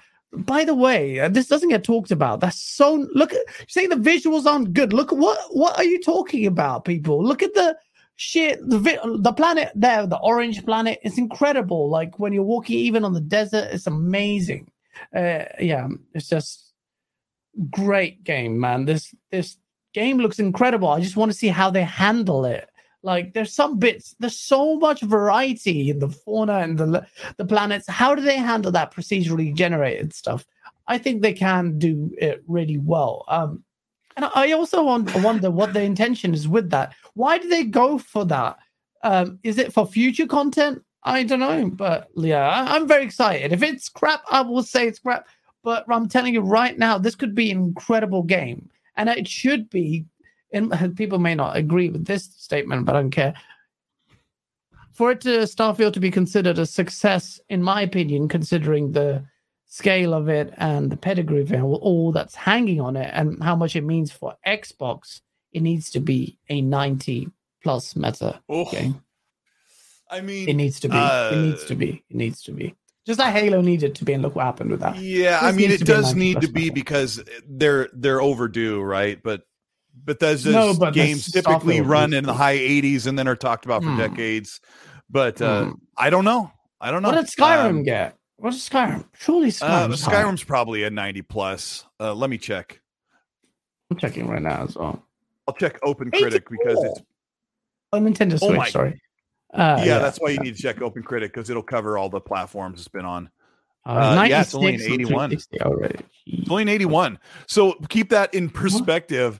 Skyrim is an 81, and it's one of the greatest games I've played. 96 on the 360, by the way. Oh my god, it's old. Yeah, I mean that's very high. Okay, fine, but yeah, I still maintain my point.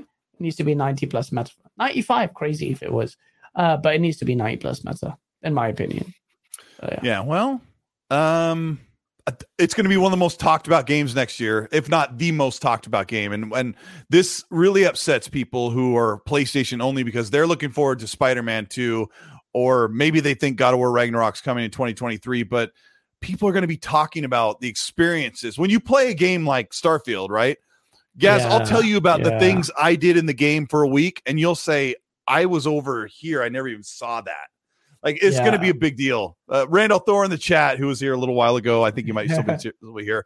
He said, thank you for the $5 Rand. He says, when is Colt and Gaz coming to Chicago to hang with Randall Thor? So yesterday, Lord Cognito of Iron Lords was in Chicago area and made a swing by to the studio space of Randall Thor, and they got to hang out. He said they hung out for went to his house. 2 hours. Really? He went to his house. Oh, that's so I sweet. think Ram was like, you come to me. And he just hugged back to and then Cog got there. He was like, Lord Addict, what are you doing here? Because he looks just like Lord Addict. He does. They do look very similar. So I did a meme. I put his head on Rand's head, and you can go back and forth. But they both need to learn to comb their hair. But both of them look amazing. I can't wait to meet Rand. Gaz, what are you more excited for? Fighting in one of the great villains in Spider-Man 2, like fighting Venom, or exploring space in Starfield? What, fighting Venom in Spider-Man 2? Mm-hmm. Bro, that was one of the chats in there. Bro, it's Starfield all day, man. Rand, it was a joke, but you do look like him. But yeah, no, Rand, how tall are you, by the way? He's super tall. Is he super tall? Yeah, he's super tall. Look, when we meet, I'm like, hi, Rand. But you and I are very short. You and I are in the sub 6 foot. Are you sub 6 foot? I'm saying I'm like an inch taller than you, bro. I thought you were really tall. You look like you're really tall. And you're standing next to Matt Booty in one picture, and Phil Spencer. Is Phil Spencer really short? Matt's very tall. 6'2". Oh shit. Phil's very short. Phil's shorter than I am. Yeah. 6'2" for Randall Thor. No, that was the angle. I had my wife take the picture at an angle so I'd look super tall. I'm like, don't make me look short next to Matt Booty. No. And didn't Rand take a picture with Jessica Chobot standing next to her? She's quite tall as well. Damn it, I'm so unlucky. Well, not like she's going to go out with me. But yeah, everyone's taller than me, I guess. Rand. Damn, now, I learned when I was at the Xbox event that everybody that I thought was tall is short.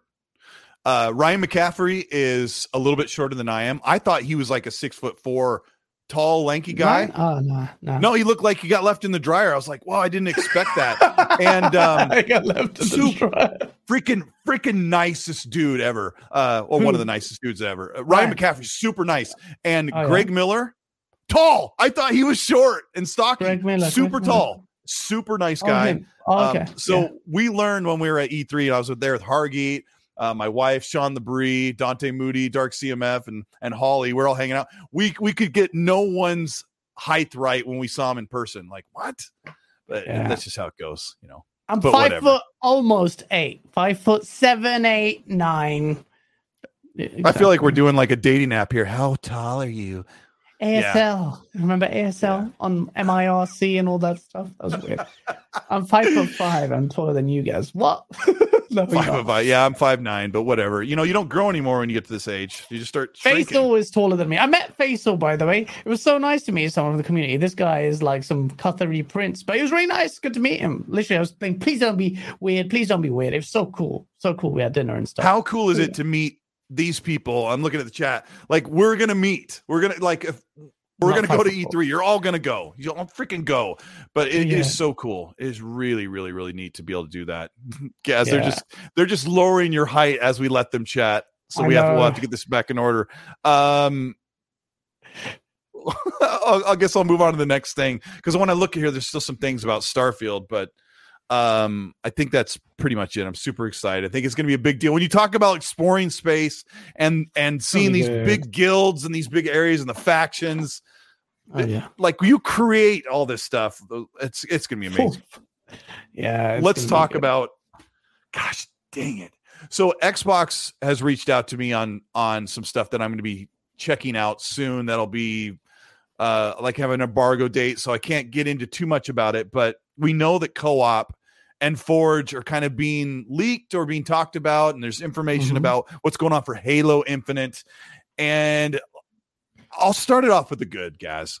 Apparently in Forge, you can put nearly anything, any in-game asset in a map and scale it to whatever. You could put a 70-foot Master Chief in the map.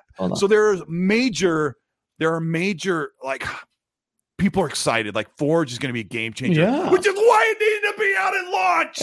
No, it's fine. It's fine. Look, everyone expects me to crap on 343, but that's fine. Forge is good. Get that out there because clearly 343 can't do their job, so relegate it to the community to do it. There we go. Let us build the maps that 343 are so hesitant to build. Yeah, I said it.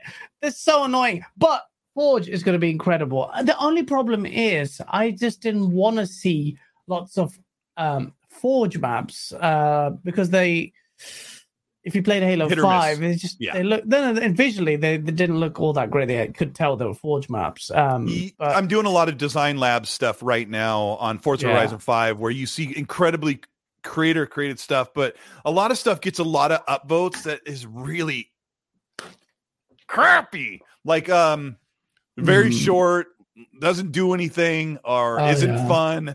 And it gets I think tons of it'll be votes good hands.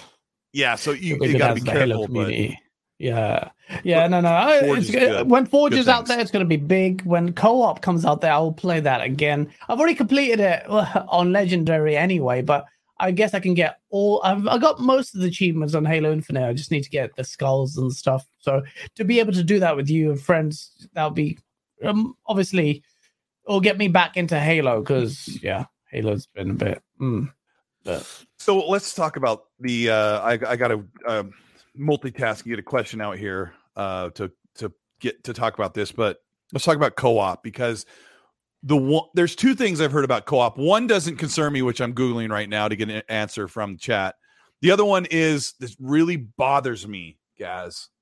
Is co-op in Halo will have you play as another carbon copy of Master Chief, when instead all you have to do is fetch the skin from your multiplayer custom character and let you bring that person in, since you literally will go in the world and find armor upgrades cosmetically for your multiplayer character. Gaz, does this bother you that if you join my game as a co-op partner, you're just another green Master Chief?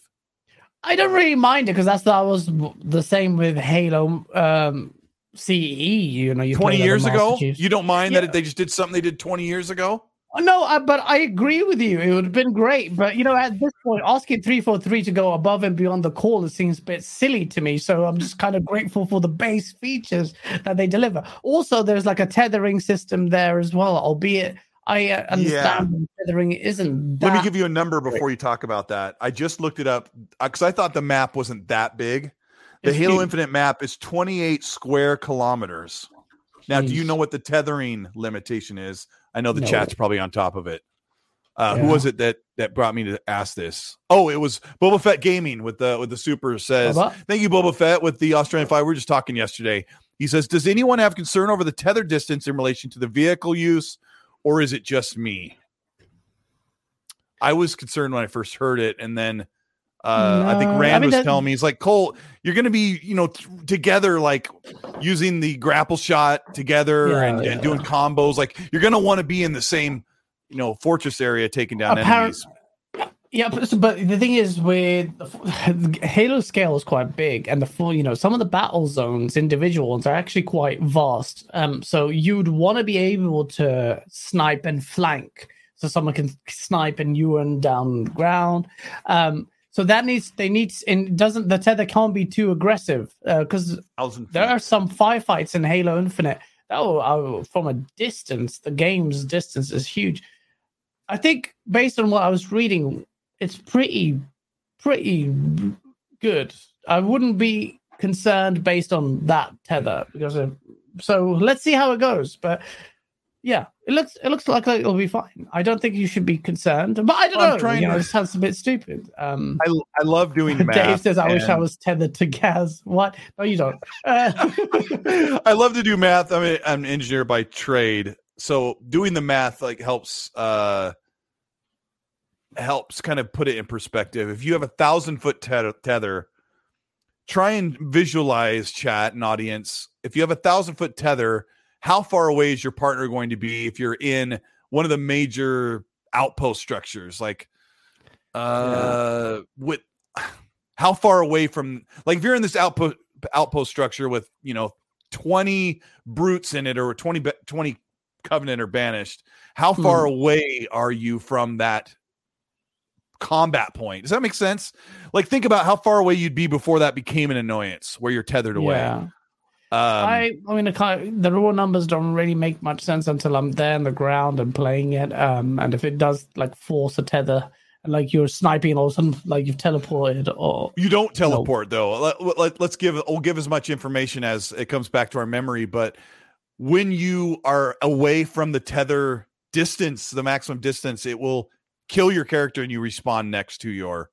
Yeah, that's what it does. Like, yeah. So then you're back to your pistol and your assault rifle. You drop your stuff. Don't drop my gun. That's crazy. Don't do that. Yeah, let's see how they deal with that. But let it come. I'm not going to whinge too much because that clearly just rubs people the wrong way. I find also, I will say this: as much as people get annoyed about me whinging about being critical of Halo, I find the propensity to make excuses on behalf of Xbox really grating. Like, Xbox is literally faltered so much. The position that it enjoys now is because of the core community critiquing it multiple times, and it falters all the time. So be critical for the sake of getting Xbox to where it is. They always listen. They say they listen. They know it. So just if you don't have an appetite for discourse on it, then perhaps you need to ask yourself some questions. But generally, you and I on your show, and I've had you as a guest now that you're a co-host, we've done a lion's share of 343 critique over the past year for sure. A year and a half, right? You and I have been and I know that the chat can get wear on them, but I can see like that Gaz as is well, saying, but... Gaz people says, are saying, Gaz is not a real Halo fan. I would have crap on all of you. Most of you aren't as a big Halo fan as I am. Look, let me bring my books of Halo right here. I've got it downstairs. I'll bring it here. The whole camera would be stacked. Halo isn't. Never mind. Well, I'll give it to. Let's let Hargeet take some of the heat because he's good for it. Hargeet with the $10 super. We love Hargeet. Hargeet, we should change Hargeet's name to Hargeet One More Year Chani, because he's like the guy that woke up everyone that games take an extra year now, no matter what, right? But Hargeet Chani, thank you so much for the $10 super, and thank you for teaching me that, because you don't see it sometimes from where you're standing. He says, wish 343 or Xbox had delayed Halo to this fall. I know I'll get flack for it, but launching without co-op was terrible. I kept hearing 3 months. I kept saying summer at best. Probably fall for co-op, and I think they have a date, right? Or is it August sometime? So I don't know. It's another 2 months. Anyway, I don't know. Thank you, Hargeet. Good point. Fires Shadow with the Australian Follow says, good morning to you two legends from Australia. Appreciate the constant effort and content, which is more consistent than Starfield's frame rate. I hope they fix that though, because that would be problematic. I'm going to say something that's going to get me in a lot of trouble. So if you hate X&C or Xbox or Cold Eastwood, this is your time to hit record that, or hit screen record so you can expose me on Twitter. What are you saying? I think that the Starfield trailer was captured at a high fidelity. Well, it was 4K according to Digital Foundry. I think they recorded that gameplay at 4K 60 on a PC at the best quality they could muster for the target, and Todd Howard told them to show the trailer at 30 frames. Now that's just my prediction, but why? I think that's why we saw the frame drops, because they put that thing at 4K to get a 4K resolution, and it was at 60 frames because he was on a PC. And Todd Howard said, I want that presentation at 30 frames. I think it looks way nicer. And he's already given us 2 examples why he prefers to see that presentation of their games at 30 frames. Because now you're with me on this, guys. Some of those shots made you think the movie Interstellar. Yep. Right? And if that was running at 60, you would think Interstellar, the video game. But some of those shots really felt like a movie. The whole filmic crap, and I can't stand 30 frames. No, filmic crap. Okay, I'm going to counter on this. As far as film's concerned and cinematography, Anything frames beyond 24 can actually compromise the cinematic feel of a game in a Absolutely. scene. Starfield is not that game. Starfield does not get hurt by 60 frames. So it should be 60 frames. It should be 60. What do you think about my Psycho claim that that game was actually captured at 60 frames and because there's no reason why the development kit or a PC should drop that many frames at a 30 frames target? My only reason that game is running at whatever frame rate it was running on is because it pushed res at 4K, like Digital Foundry are concerned. Yes, Fallout 4 on an Xbox One X already runs at 90% of 4K, 30 frames.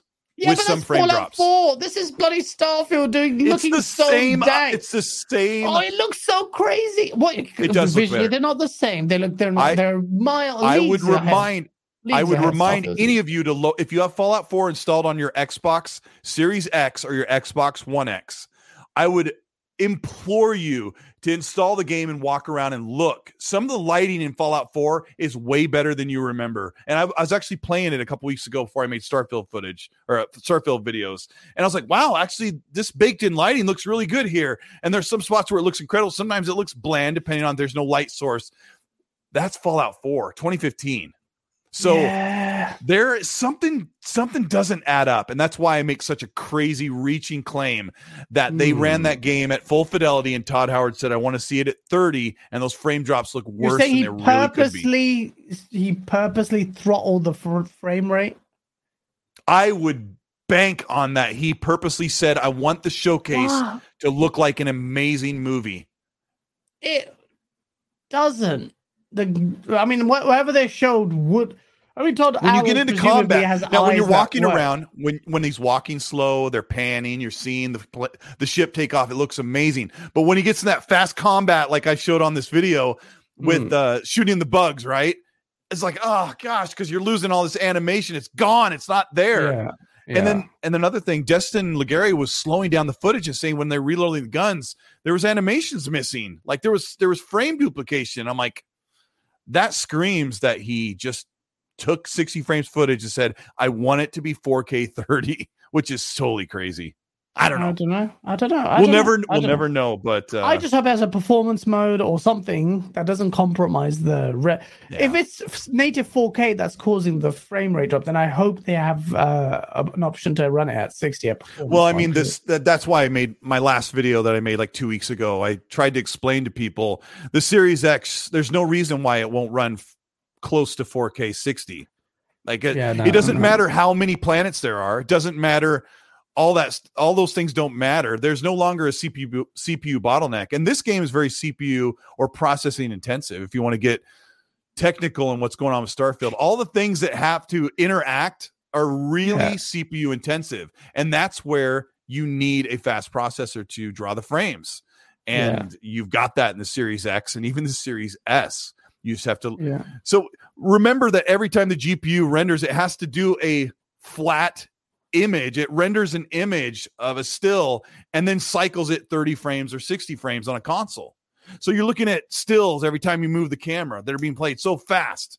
It is a lot of work, and it's not too much to ask, no matter how ambitious the game looks, because when we talk about ray tracing, right? Everyone's like, how in the heck is Forza going to do ray tracing? It's impossible. It's like the PS5 did it just great with Miles Morales and Ratchet and Clank. Where was the doubt then? Why are you doubting this now? That's stupid. I don't know. I'm crazy. I know people make fun of me for that. And but it's a claim. It's a claim I'll go with right now. Let me grab a super chat. Meat Puppet 007. Welcome to who's been a member for 3 months with the Raz from Psychonauts. He says, hey there. And thank you, buddy. Retro Rich with a 5-pound super said, would be cool to have live events in Halo Co-op 2, similar to Destiny's dropships coming in, as well as Marines to help. Thank you, Retro Rich. Yeah, like the community. What do they call those? Community events, like in Destiny?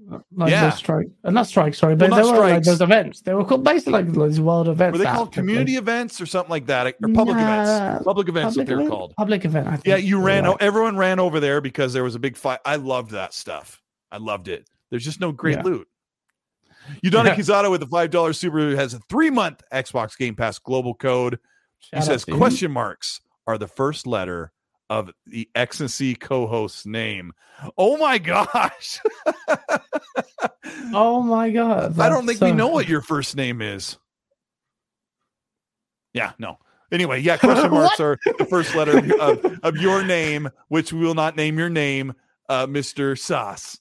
Okay. That's quite clever. There's some people out there probably scouring that, and then they'll have to think try to figure out what your name is when it's sitting on the screen. But yeah, hey, just to slow them down. So hey, I don't normally do this, but Fahim, just chill, bro.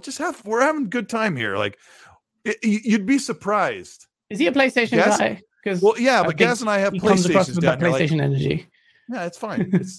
It's cool. People are going to be super excited about Spider-Man 2, but I just think there is quite a bit of buzz around a game like Starfield where we haven't experienced it. I already played Spider-Man twice. Yeah. Spider-Man 2018, I loved it more than God of War 2018. So it's just how it is. But okay, this isn't like your typical PlayStation podcast where we absolutely ridicule because we're so insecure. We do play PlayStation games. We respect them. We play on all platforms. Returnal's one of your favorites. Returnal's one of my favorites this gen. I actually find that I think people are a bit too harsh on it, but it's such a lovely game. And then that's the kind of game whatever. That's Sackboy's my. Sackboy is my favorite PlayStation 5 game, hands down. Game's brilliant. And again, no one talks about it because they're afraid, it doesn't meet the narrative of the mature story-based games. Like, yeah, Sackboy is brilliantly amazing. Yeah. Anyway. Yeah, so good. Let me move on.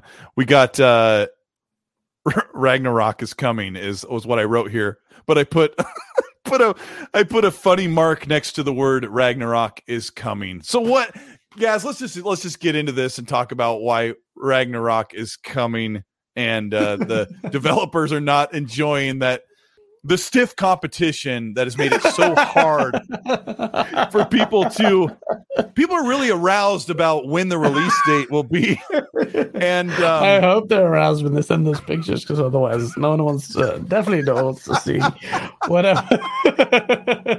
And you guys, you had Erica and Quest on, and you and Asa were really very colorful about this, but it has come to this. People are being so horrible right now. So I don't know. In your best, I'm on XNC tonight. What's going on? What is going on? Oh yeah. Our family version. People started sending pics. You can glean from that what I mean. But they send pictures of their nether regions to developer lady whose name I forget, but she is a developer at Studio Santa Monica, and she publicly went out there and said, hey, look, can you please stop sending me these pics, because that will not induce me to give you the release date of the game. I don't know what strategy. Think about the person who does that and say, hey, this is my when's God of War coming out? Just give me the release date. Yo, hey, gosh. Yo, just tell me let me send you a picture of this. I've never used this thing, so I might as well send you a picture of it, because I need to know when God of War's coming out. So, in fairness to them, the people who are sending, I want to defend the people who are sending those pictures, because on the basis that they probably don't know how to use that thing because they've never used it before. The sad pieces of so yeah, those virgins can be lost, but that's not how you use. That's not what it's meant for, by the way. If you're sending and harassing people, that's not what it's used for. Is it getting worse? With the way that developers are being treated right now, and I know it's not just about what the Sony Santa Monica, they did a press release. They put out a statement saying this is inappropriate behavior, and we're real people. It's become the norm lately. And I know people in their lives, and I know people in the chat are saying this is a family show.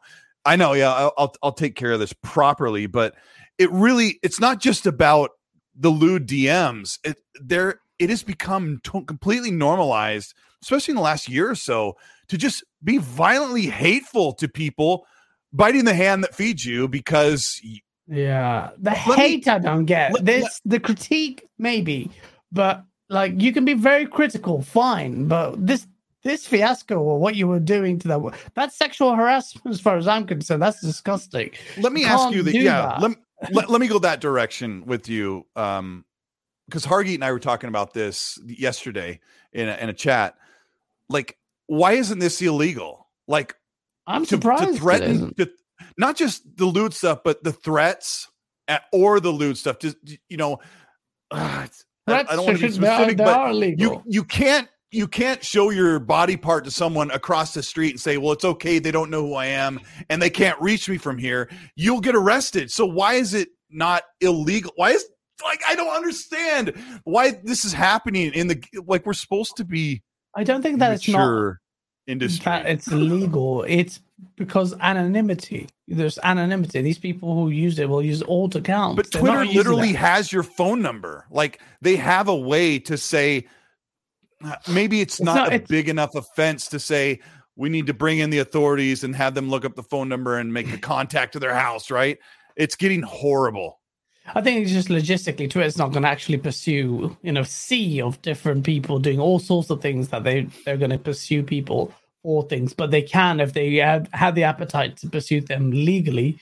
It's just not worth anyone's time, really, because everyone's busy trying to get on with their lives rather than persecute people who's constantly sending this stuff. I don't know why she had her DMs open. She needs to turn them off, but really, there's just it's just not an excuse to it. It's just sad, and part of it is anonymity on the internet affords people the confidence to do stupid things they wouldn't even dare do in real life.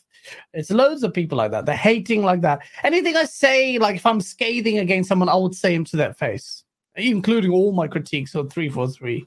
I'd have a very heartfelt conversation. Not like, obviously, some humility, because these are people who are vastly more talented than I am and making video games I've never done. But I want to have a conversation with them. So, well, at the same time, like, what is going on? Like, you don't seem to have the right mindset. Forgive me. But obviously, the benefit of the doubt, let me talk to you about it. But that's not the attitude people have. They haven't been brought up properly. I'm sorry, but just because you're on the internet, yes, I get it. Sometimes things can spill over. You're having fun. I make Source video. My next Source video is going to be very risky. And it's kind of like, but it's in the sense of comedy. I'm inspired by comedians. One of my maybe the top influences on my life or my people I look up to is Dave Chappelle. And, he has done a lot for discourse and free speech and also being funny. I think there's a lot of utility in what Dave Chappelle does, and then I will do the same thing. And there's a fine line there between being critical, being funny, doing it for the craft, entertaining people, and then becoming really toxic. And the lines there's always a line, but no one dictates the line. It's always constantly in the ebb and flow. But with this fiasco, there's a clear line. There's a clear line there. They're not sending an angry or threatening message to get the release date. They're sending it because they're not going to get it, right? I mean, obviously, I know a lot of people are like, why do you think showing a gross picture or a violent picture or anything like that would, what were the words you use, would coax it out of them? I don't know what word you use to get a release date out of them. I think it's the mark of a helpless, frustrated, angry, miserable, tactless person. Sad incel somewhere, right? In a I can do nothing about it. People I need to plan my year. I need to know when the release date is. So I need to plan my holiday. And if I don't know the release date, and I'm like, well, we can't give you the release date. I'm like, well, here's the angry, inappropriate DM. And Gaz, why we have such a funny way of treating the social media space.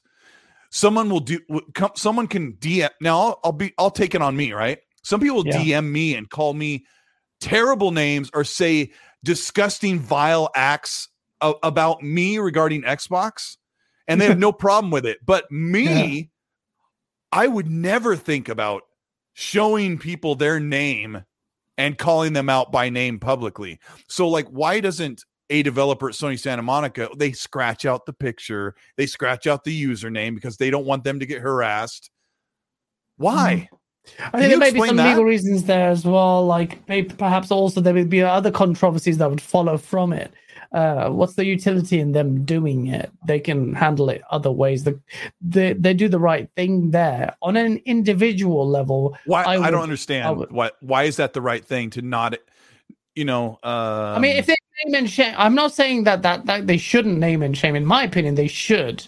But at the same time, that can be controversial, and it's just like, or does it just make things worse? Like once you name and shame, that person's going to go above and beyond to dox and find you personally, and it just never ends.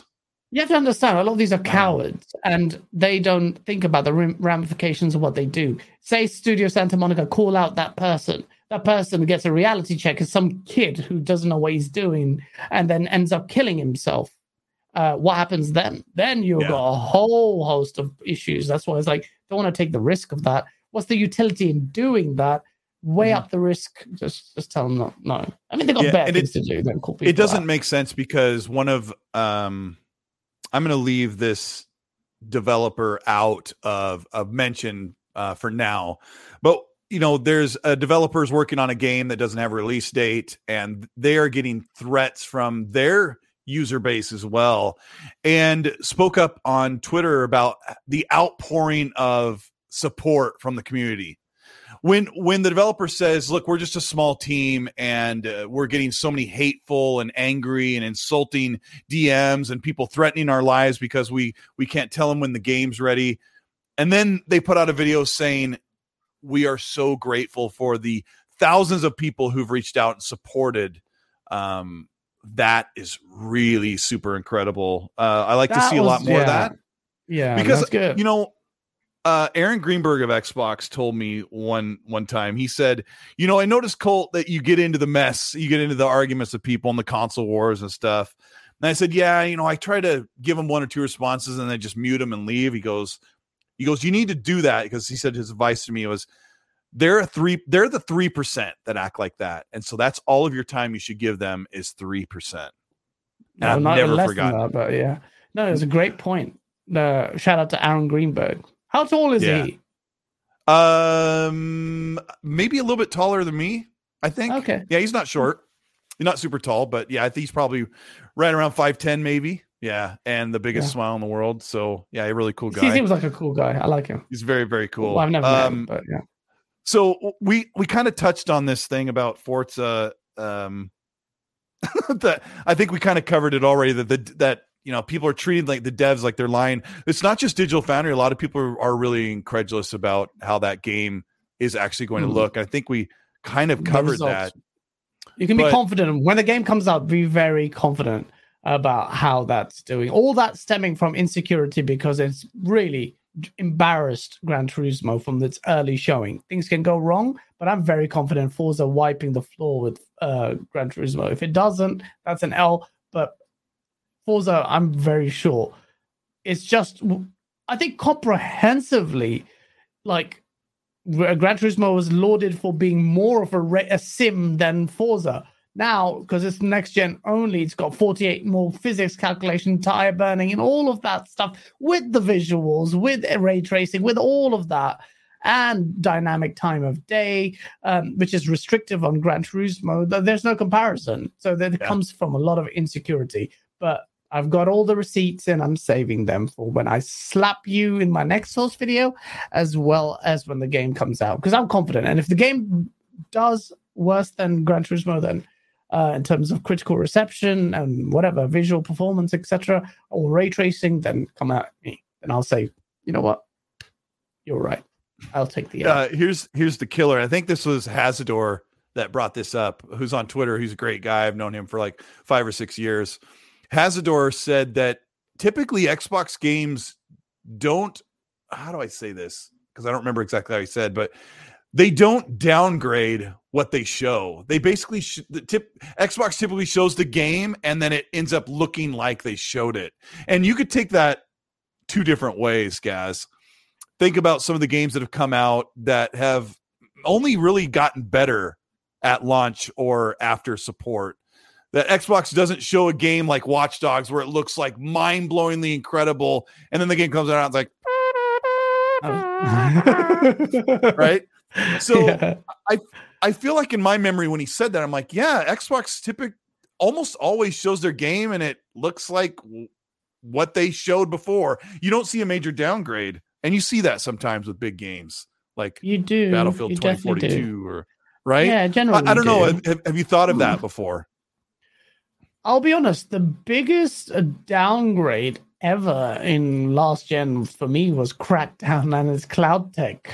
That was the absolute slap in the face. And I vouched for Xbox there, and I got burnt by that cloud tech because you had the demo of the bullets shooting through and doing impossible physical. You didn't get burned. You didn't get burned. The guy walked and went to another company and broke contract. He left them high and dry. So Xbox didn't under-deliver. They got burned. They got burnt, then they under-delivered. Ultimately, you know, how does that give me any solace that Crackdown ended up being whatever it should have been? It was an embarrassing game. Multiplayer was dead in 2 days or 3 days. It was horrible.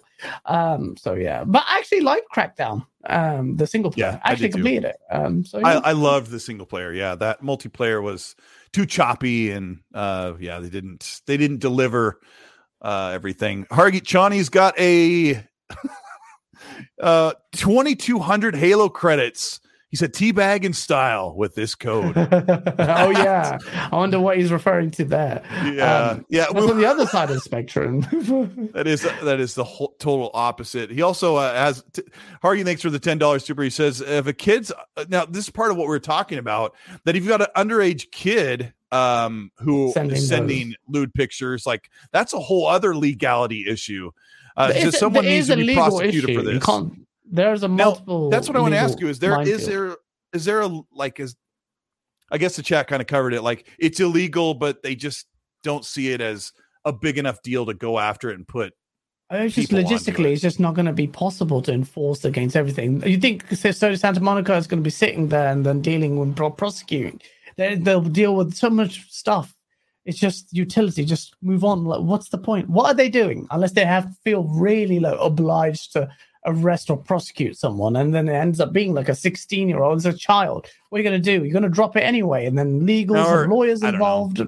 No, and the logistics of tracking people down isn't cut and dry. Risky for the biscuit with the Australian $3. Thank you, Risky. Says we're starting early. I demand a longer show. I promised Gaz I wouldn't keep him too long, but it's all good. It's all good though. The downgrade thing. I think about State of Decay. State of Decay looks so like 3 times better than it did at launch. I stand by Hargeet, and I stand by you as well, Gaz. I think a lot of Xbox's games would be much better if they gave them 1 extra year. I've been playing Sea of Thieves, a game I didn't like. I've been playing it with my kids, and we're having a really great experience. Game looks incredible, but it has like 3 or 4 years of updates and upgrades. Upgrades. That's one of the benefits, I guess, of a live service game. It comes out pretty hollow, and then after a few years, it becomes fully formed. And Sea of Thieves was very hollow when it came out. Now look at it. But why? Like when a game comes out, I don't want to sit back and go, well, I know how things go. I'll just wait 3 years. Like you want to play a game when it comes out, but I mean, I'm not a fan of, I've seen this excuse so much with Halo. It's a live service game. What did you expect? The base features that all the games before it came out with. Don't do that. It's such corporate shilling. I've seen this corporate shilling for Xbox focus in the next 12 months, so it's fine. I'm like, are you going to parrot the line? That's device. This is what's happened. Xbox has had those 2 delays. Like, right, we need to come up with a strategy. How do we deal with this showcase? All right. And they've whatever testing they've come up with in the background, or let's just focus on the next 12 months. Mm-hmm. Angle it this way and show an abundance of games, because we don't have anything first party. People are going to talk about it, but we can just divert attention to that. That's the same kind of mentality. Nice. That would have been nice. Heads up. And another heads up, I haven't done the entire show. We have over 730 people who are watching. If you enjoyed the show or have been enjoying your time here, hit the like button. If we can get that up to 500, that would make sense. We've had a great audience of over 700 people here, and Gaz and I have been sweating through some particularly rough topics, but It's been a really good time. The chat's been incredible. I've had more chance to check it out today. And thank you for hitting like and showing your support. This also goes up on demand on Spoodle and Google-Fi.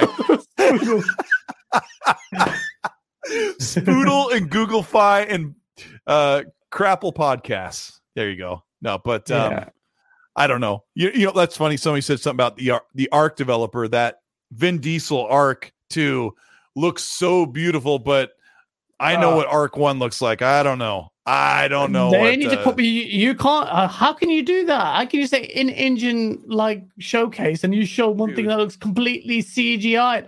You're going to get destroyed when that game comes out, and for good reason. I don't know. Unless it does come out looking that good, because I don't think it will. Yeah. Who was this? Admiral says Atlas, which is like the Sea of Thieves competitor, which looks incredible in the trailer. But I'm like, I just don't know if the game actually looks like that. Like, I played Ark Survival Evolved on the Series X. Like, I got a full Series X enhancement. It took forever to download it, and it looked nasty. Nasty. Boy, day one on Xbox, it was ridiculous. It was like it does not 20 it still frames. does not. Res was disgusting. I played the game, and my character took a and then I ate said. And then I poisoned myself, and I was like, "What is this game?" Did you get an achievement for that? I don't know. Ark is in a new engine, but it's the next generation thing. So I don't know. Maybe this will be. It's so funny when we're gonna let's get it. This will be a nice segue. You look at these studios, and they make a couple of games, and they're kind of finding their way, and then they start making incredible stuff. When you look at Naughty Dog, they used to make these little, Crash Bandicoot and stuff like that, right? And now look at them.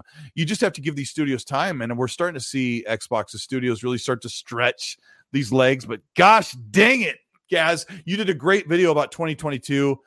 I want you to talk about the future and what's going on, kind of as you covered in your video, because there is a lot of doom and gloom. Xbox actually has a pretty nice looking 2022 in the fall, but it's not anything they've made. They've got Plague's Tale Requiem is on Game Pass. High on Life looks fantastically fun. They've got Warhammer Darktide, which if you've played the Warhammer games, those are so fun with friends. They've got all these little things that are coming that are going to be really cool for the end of the year, but their first party studios are not here. So I mean, I've covered this in my video, and I saw a lot of apologists. Not very few, if anyone. Well, a couple of people had some good retorts, but the rest of us complete. One of them was, we've got Game Pass, and if you start using Game Pass as an excuse for the anemic first-party AAA content, then you've already lost any argument. You can use Game Pass if they're grabbing big games like Saints Row or Gotham Knight, because they're like the Harry Potter game, because we know what's coming. Oh, let me throw this in here because no one's talking about this. I want you to get back to this in a second here, but supposedly that Avatar first person and eye melting game is supposed to come out this November, but we've not really seen it. Is this game actually really coming out? There's some big things coming out this year. I mean, did you know this? With that? I didn't know it was coming out in November. Avatar, is that actually confirmed? Frontier or something? That means either it's a rubbish game or because they haven't shown anything. What's going on? That's weird. I don't know. I don't know about that, whether it's coming out. It looks really amazing, but let's see what that is. Yeah. But in terms of it's Ubisoft, right? And they've really tried to change their approach. And I watched the trailer, and the Engine Ninja trailer looks like the freaking movie, but I don't know. I don't know. That'll be a good surprise. But yeah, I mean, generally, just like the Xbox, the fact that it has done not a single AAA first party exclusive. When's the last time it had that? I don't think I can remember. Never. I don't think ever. I don't think ever in 20. And I said this to somebody on Twitter because they were like, "What happened to 2022?" I'm like, you realize never in their 20 years have they not had a first party game. Never. I don't think. A first party AAA game. They've got Pentiment and Obsidian's Grounded releasing, but I don't think those kind of cut it on the life. But it hasn't, and it will change next year. I think next year will be the turning point where I don't have to have this conversation before, where I don't have to tolerate loads of excuses from communities giving 8 out of 10s and straining themselves and putting their glasses away. I'm sorry, but I just think it's so disingenuous for some of the people who talked about first party all day, the run up to the showcase event. All they talked about this coming out, a Killer Instinct. Everyone's going hyped, and all these content creators going, this is going to be there, this is going to be there. And when nothing was there, you literally had a repeat of last year's show, Starfield and Forza and Redfall, except you got gameplay for them. And now you're going to tell me this is an epic show. There's such a cop-out. And people are like, why do you care about first-party exclusives? Just a console war point. No, it's not. Xbox themselves, Phil Spencer in his own mouth has said the importance of first-party exclusives. But what I'm critical of it because they faltered. They put their eggs on the Starfield basket. It failed. But next year, that's all going to change. Then it goes another problem. Then you got too many games. I'm not going to complain about that. I'm just worried about the developers who have their time to shine in a very saturated market. Assuming that happens, it's going to be amazing. And I mean, hopefully the COVID thing, I swear you do not use COVID for next year as an excuse. In 2023, I swear to God. But well, let me throw some perspective in there. 2018 is when they established Xbox Game Studios. That makes next year number 5. How long does it take to make a AAA game? Yeah. 5 years, right? Six if you throw in 2 years of COVID. So basically what you're looking at is everything has to release in 2023 because that's what they acquired the studios in 2018. But here's the weird thing. Why isn't there some overlap? Why they acquired Obsidian in 2017 or 2018 or 2019? It might have been 2019 for Obsidian. They acquired them. Like, how come they didn't have something in the works that overlapped and like bunny hopped in? But these studios did. Outer Worlds was a multi-plat. Deathloop and Ghostwire Tokyo are multi-plats. And Wasteland 3 was a multi-plat. So they acquired all these studios, but half of them, and I've said this on my show, we're making games for PlayStation. So it was it was the perfect terrible storm where that is what Xbox has no games. It's going to be done in 2022. And Stalker, they got invaded in Ukraine. Stalker was pretty crazy. Yeah, that's mad situation. And then Starfield needed a delay, and so did Redfall. And that's fine if those games get delayed because they need to be delayed. But still, and imagine it was the perfect storm. Yeah, and imagine being Matt Booty, who's got 15 studios to bring in. Bethesda comes in, and they already got contractual obligations, and they're sitting there like pulling their colors out, like, "Oh my gosh, what are we going to do?" Hopefully this is over in 2022. And then Todd's like, "Yeah, that Starfield, it looks like No Man's Sky. We got to delay it." No, absolutely, it is like literally that's what happened. Ultimately, it landed that way, but ultimately we can't make excuses for a Microsoft that has 23 studios under its belt. And okay, what's your excuse for Perfect Dark and the initiatives running? That's terrible. The mismanagement that they've come out for the people who have left the game. You've got Dan Nurberger put in the video. Here's the game director. 2 of the people in this video, or senior people, have left. What's going on? You've had people from the studio initiative saying they weren't being heard, and painful, slow development under labs. Just because they've acquired a studio doesn't mean it's going to be a surefire hit. They've grown so fast that the transition to dealing with that, it's going to be tough. It's going to be tough. But I'm not going to sit here and make excuses. And I see the same faces there. They're like, "Oh, you hate Xbox. Why would you?" Like Lanzo's in every video of mine. You will give every show a 10 and every show a 10. And I don't think, and I hate that of anyone or an Xbox fan just bending over backwards to make excuses for Xbox. Because I can bet you now, if we were in a private room with Phil, Matt, or Phil and Matt, and they would say, "Look, just a perfect storm. It's rubbish, but next year will be better." They will admit that is a failure. That's exactly what they said to Hargeet and I. We were just off to the side. It was Hargeet, Dark CMF, and I talking to Matt, and everyone was kind of out and away. So the only people who could hear Matt's voice were the 3 of us. And Xbox's little camera crew came around and recorded Listen to him. Yeah. What did he say?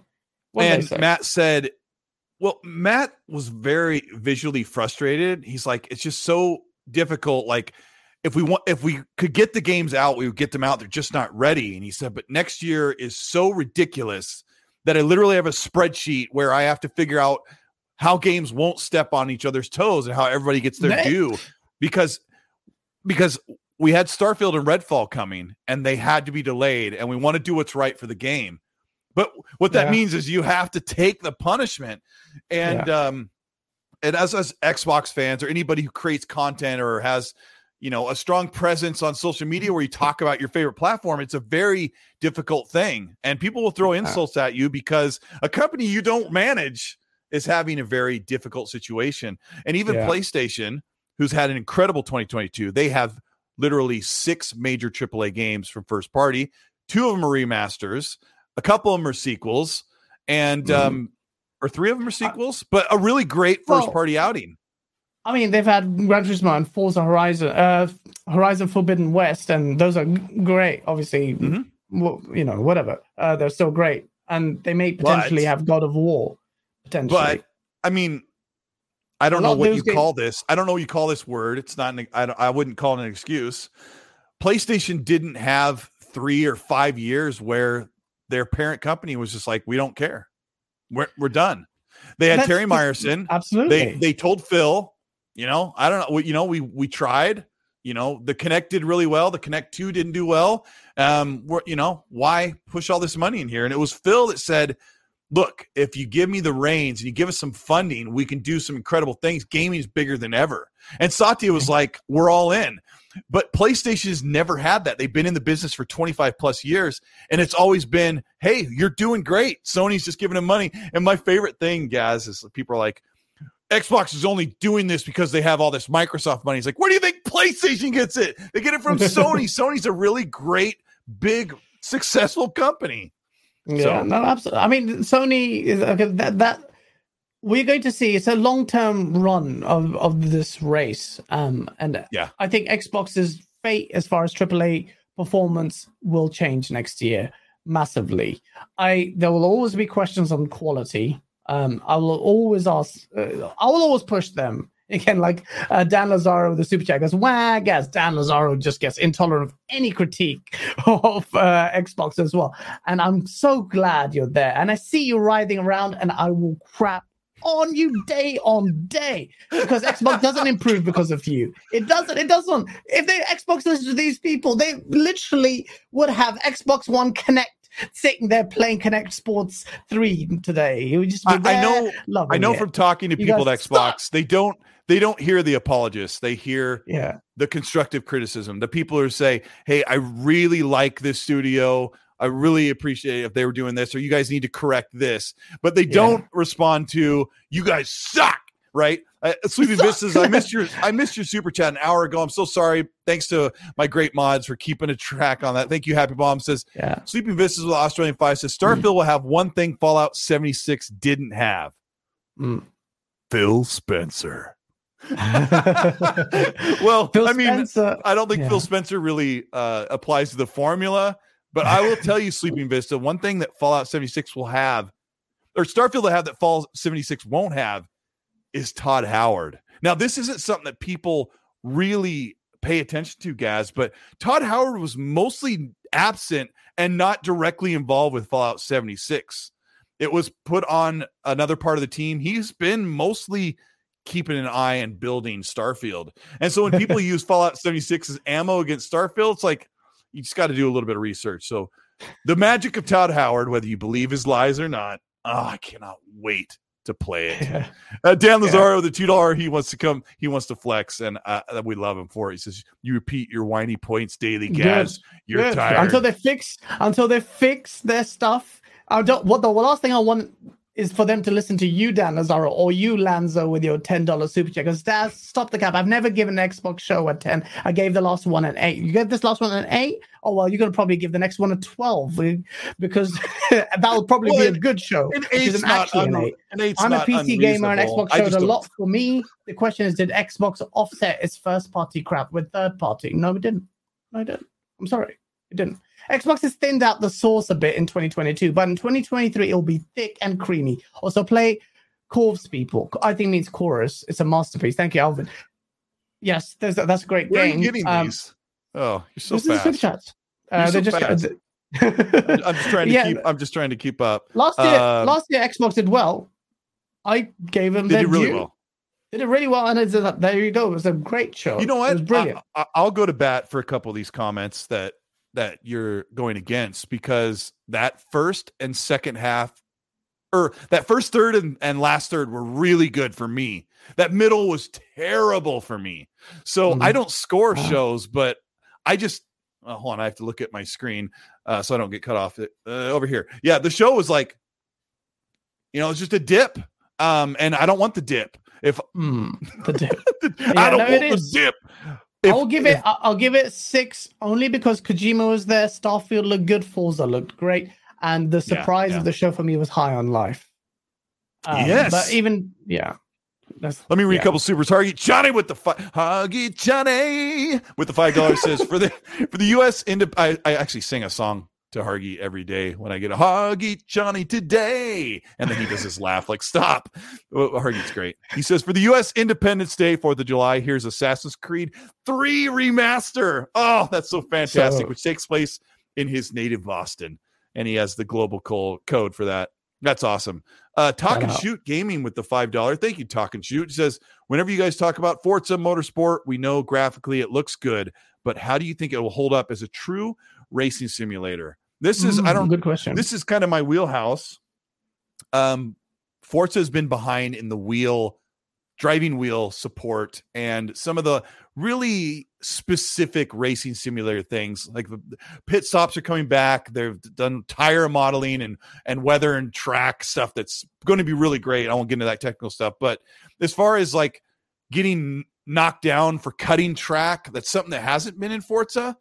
But you also have to ask, what are you looking for in the game? Like, what's a balance to be had? Yeah, what gives you your most enjoyment? Maybe it's probably better to have those things and be able to toggle them off. So hopefully we'll hear more about that in the coming months, about how they don't, like, Project Cars and Assetto Corsa are perfect sim racers and iRacing, right? But they're not all that fun for most racing fans. And I don't speak for most racing fans, but Forza is big for a reason. The Forza Motorsport series is the higher rated game because it feels better, plays better, and it looks better. And Forza Turn 10 actually did a tweet, guys, where they said, basically the tweet was, our game looks better than everyone else's. Yeah. I don't know why Paul Smith's comment got deleted by Happy Bomb. I thought it was hilarious. I'm not looking at the chat right at this moment. You probably don't want to read that out, but that was hilarious. We'll save it for post show. Hargy Johnny today with the $10 says, I love you, Hargy. Technically, Xbox did release a AAA game. I got to say, Hargy's awesome. When we were at Fat Fest, when I'm talking about that conversation with Matt Booty, like, he stepped right up and just like started asking questions. Like, it was so cool. Good. It's so cool because this is a guy who's been in everyone's chats. He's on your podcast. He's part of your team, but he was just right there. He's just like, this is what I'm doing now. It's so awesome. Anyway, he says, Huggy, respect. I need to get you some like microphone gear. When we're there together, we'll just hammer some interviews and ask the real questions. Yeah, he's really, really good. Like he's professional. Like, you have to ask it. He asked like the tough question because he's the one that asked Matt about the 2022. He's like, 2022 is real light, and he was really good about it. Like, he was like his voice. Yeah, he was like a game developer or a game journalist. Like, it was great. But with Hargy's face, he says technically Xbox did release a AAA game this year, Ghostwire. And we will get Deathloop on Xbox Game Pass this year. Last year, Sony Studios put out 2 games. I've heard him, and he elevates his voice when he says that. They had 2 games last year. Sony has 21 studios to Xbox's 23, just saying. Hargy will not give up. Not give up. But like I said, 6 games for them this year, 0. 6 AAAs for PlayStation, 0 for Xbox from their first party. So, I don't know. A lot of sequels and remasters from PlayStation, but they're great looking games. Yudani Kizada, thank you for the $10. Says, in the United States, we spell canceled with 1 L. In England, they spell it with 2 L's. If you're wondering why, it's simple. We handed him the extra L in 1776. The irony of an American talking about the comparative educational system of our country. Wow. At least we can spell. when literally in our country we are taking major L's every day. But we love it here. And the weather's great. We love it here in America. Actually, I actually would love to move to the States instead, but yeah. Yeah. Well, I'm trying to get you to come over here. But Alvin with the $5. Thank you, Alvin. Says Xbox has thinned out the sauce a bit. And you read that one, the thick and creamy. Oh gosh, and the way you read it was even better. But so the 2022 problem, you spelled out some of the things that people don't like to talk about. State of Decay being in like having its own little kind of hiccups, and they're having problems with people in the studio, and Perfect Dark. Like, what's going on with Perfect Dark? When you outlined it in a video, it sounds really messy. I think Perfect Dark I'm really concerned about. You got Crystal Dynamics coming in to develop the game. You've got these key personalities. The same reason why everyone is touting quadruple A, and 50% of their people are pretty much left. And what's happened? I heard those excuses before. You when Drew Murray left, you said that he's a creative director. He's already done the creative stuff. And they're an incubator studio. They build this game, then they give it off. They were all by design, and that's why he left. But the game director, lead level designer leaves. Go on their page now. Go on Perfect. Go and check their website and look at the roles that they're hiring for. Still really senior ones. Same thing with Fable, by the way, although I'm not that worried with Fable because Playground Games inspire a lot more confidence. But I'm worried about it because apparently Perfect Dark this is from Kotaku, they're talking to this person, may end up being a soft reboot, and that's a huge L. That's giving me vibes of what's that game? A soft reboot? Basically, they were saying that the game is years away from release, one of the employees, and it wouldn't surprise them if it ended up being a soft. I'm not saying it will be a soft reboot, but that's what they were saying, that it wouldn't surprise them. It's a comment that's like a takeaway comment. I think we can all agree with Perfect Dark, and the legacy is so high because in the N64 days, it really was something special. Perfect Dark needs to be incredible. From the effort, it needs to land like the Tomb Raider reboot did, and I think Daryl Gallagher plans to do that. I'm not worried about that. Like, Daryl Gallagher is maybe he's the problem. Maybe he's like, no, what I say goes. I know what I'm doing with this reboot. Look at what I did with Tomb Raider, and people come with these ideas. He's like, no, we're not. We want to make a conventional game. I think the team came. Risket, I'm going to grab your super chat because it lands in here pretty nice here in a second. But Daryl Gallagher's like, I don't want these unconventional, wild, episodic or whatever type ideas. Like, we need to hone in and make a great narrative-driven action adventure game like I know how to do with my team and that Crystal knows how to do. And he's looking at Avengers that Crystal was pushed on with Square Enix, and is like, this is what we're doing. And it probably ticked off a lot of people, and I don't blame them. I've been on creative teams. When your voice isn't heard, it sucks, and you want to leave. You want to tell the guy to shove off, and you don't want to be there because your talent and your time is being wasted. I don't blame them for leaving. Why is the game director left, though? Why is Dan Nurberger left? I don't remember why he left, but we don't know. He just apparently just left it very quietly. He hasn't given a reason. He hasn't even given a reason yet, by the way. Yeah, well, I mean, we could only assume, but and it's all assumptions at this point, because ultimately, for all we know, what's his name? Not Gallagher. Gallagher was probably could be the one is like, look, I have a vision. I need to push this. I know how Crystal Dynamics and what he's doing. The departures may be a good thing. It might be there's a stretch here, but it may be necessary to deliver a great game. If you look at Denis Villeneuve, who delivered an incredible Dune. Do you know this guy is so good? I bring Dune again. But you know what? This guy's a genius. He said, and Dune gave birth to sci-fi. Star Wars copied Dune. Everything copied Dune, basically. But Denis Villeneuve, when he was creating the movie, he said, I don't want anyone's vision. It was going to be my one. It was going to be mine. No one else's. I know exactly what to do. To think of that level, to deal with Dune and have that confidence and that much commitment to your vision, especially after what happened with Blade Runner 2049, brilliant work of art, critically failed. But then he comes back to Dune and says, I'm going to make this incredible. No one else, my vision, I know what it's done. And look at what he created. Incredible. And Darren Gallagher, what's Gallagher basically? Daryl Gallagher. Yeah. Daryl Gallagher is also a proper visionary. He has a incredible legacy. So there could be that as well. I need to interview them, but everyone's like silent. Yeah, right. It's so hard to get hold of you can throw as much money.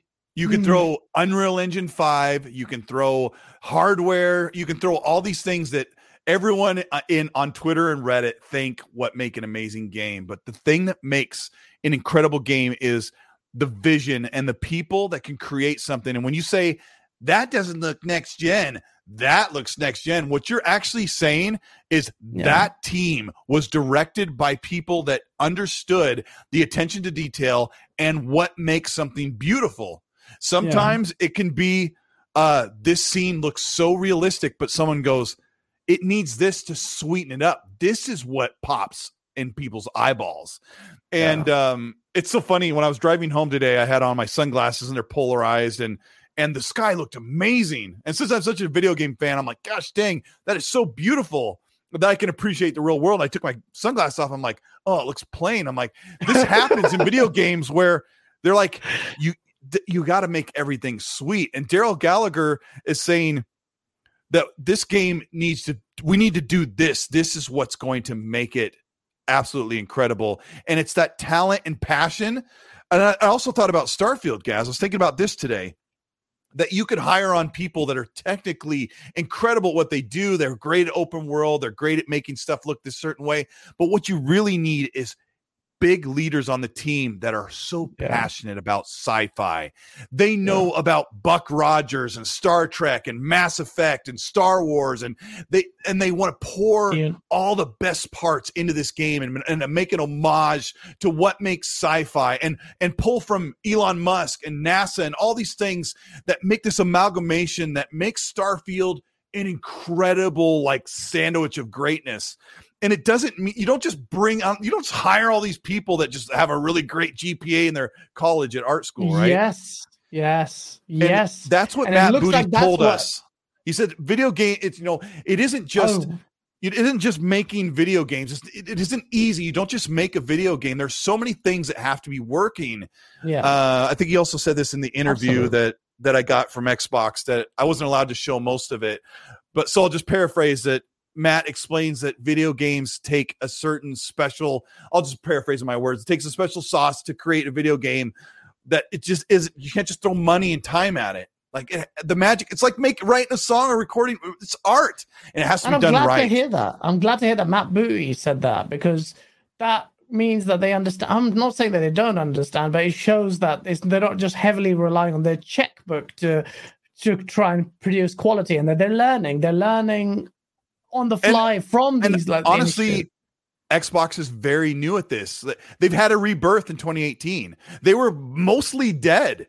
They didn't. Yeah, they relied on 1010 Coalition. Only studio was 2 racing studios and a Halo studio, which was trying to get on the ground, and then a brand new studio when Epic left to take care of Gears. So they were babies. Let me read Risk It for the Biscuits. Thank you so much, Risk It, for being patient. I get to talk to this guy on Xbox, so I can hear his voice when I read this, but thank you for the Australian $8. He says, I spoke to a former Santa Monica Certain Affinity dev. He told me that COVID set them back 1 month for setup and 3 months for everyone to settle in. So 4 months, but I mean, we are seeing proof that it is set them back an actual year. And then the dev I get that there are problems. We had, he's the director at Fable now. He was the Dirt 5 technical director as well, and he said that the problems that COVID had introduced so many problems, like even having people around you to look at what you're working on and working together, or having access to hardware like the TVs, for instance. Not everyone's going to have access to see what that game looks like on that monitor. There were problems. No, they don't. I went to the Xbox office and they have a dev kit sitting there in one area where 20 people work. So anyone has access to that. Jim doesn't get to take that home because no one else can use the dev kit and punch in a game and see how things are running. I forgot what I was going to say. Gaz, I have ADD. I love it. There's just so much. There's so much that goes into this. Oh, it was George Foreman said here in the chat. He says Age of Empires. Of course, they've got Horizon 5 DLC. That Hot Wheels DLC is going to kill it. It's going to be incredible. But where's Age of Empires? Like, I fully expected after the 1 year period to get the console release like you did with Flight Sim and, oh my gosh, my brain is so fried right now. Gears Tactics. So whatever's taking that console version for Age of Empires is still not ready. But I don't know. But you know what's funny? I will bookend all this by saying after all this, and I know this is true for Gaz, I still have not run out of games that I freaking always want to play. And I am not one guy. Gaz and I are very different. Gaz, like he bites into all these little games and he's moving all over the place. I sit down and I play one game, then I finish it, then I try to move on to the next one. And I've played a lot of games and I'm still not run out of fun games to play. And this fall is huge no matter what you're on. We've got the Gotham games. Saints Row is going to be stupidly fun, and I don't even need to list them off. You already know. It's going to be great. I can't wait for Xbox to get back on their feet, Gaz. I mean, they're getting there. As far as first party, that's so relevant. People trying to downplay the importance of first party. You don't realize that's how you assess their platform health. That's how Xbox, the execs know it. They spent $70 billion for a reason. It is all of that is future proofing. That is a reflection of the brand. It will always be the reflection of the brand. It will feed into the sales of that console. Now, Xbox is selling really well because of PlayStation's shortage. You can't buy PS5. I can go to Amazon right now, by the way, in the UK, and I guarantee you the Series X and the Series S are on sale. You can buy it straight away. There it is. You can get the X on in the UK on Amazon? Right now, literally, they're typing in the UK Xbox Series X. You can get it delivered by Prime today. I say today it's 1 a.m. So I can get it today, but Monday, I'm in the future, for regular by price. 7 p.m. £449. Xbox Series S, $240 today. This there on Amazon. I'll type in PlayStation 5. Yeah. I'll bet my PC. I'm in the US. And it is $730 for a Series X in the US, but I wonder why that's different. But yeah, you can't get a PS5. Yeah. No, I actually I meant to tell this story. I can buy PS5. I can buy the controller. I can't buy the PS5. I meant to tell this story. I was at a family outing and my cousin was like asking me about Xbox stuff because he knows that I have an Xbox channel. And he says, you still doing the Xbox stuff on YouTube? I go, yeah. He goes, he's a couple years younger than me. He goes, sometimes we just pick the wrong console. And I was like, and you're standing in my kitchen. And I go, you're going to console war me in person in my house? And and then I smacked him in the arm and we had a good laugh. And I said, what have you been playing on your PS5? He's like, I can't get one. I'm like, what? He goes, yeah, I just figured I would wait a little bit. I'm like, what did you wait for? Like, this guy's a huge PlayStation fanboy. Yeah. And when I used to use Twitter, like he would post like, this is greatness. I'm like, you're doing that on Facebook? But he's such a cool, funny guy. So we had a good laugh about that. I thought, it's so funny that the console war stuff can actually happen in person, but with a smile and no hard feelings, but super cool. So then I brought him into this room and I said, have I shown you my setup? And he's like, no. I brought him in here and I gave him the 1, 2, 3 punch, chat and audience, and hit the like button if you're enjoying the show.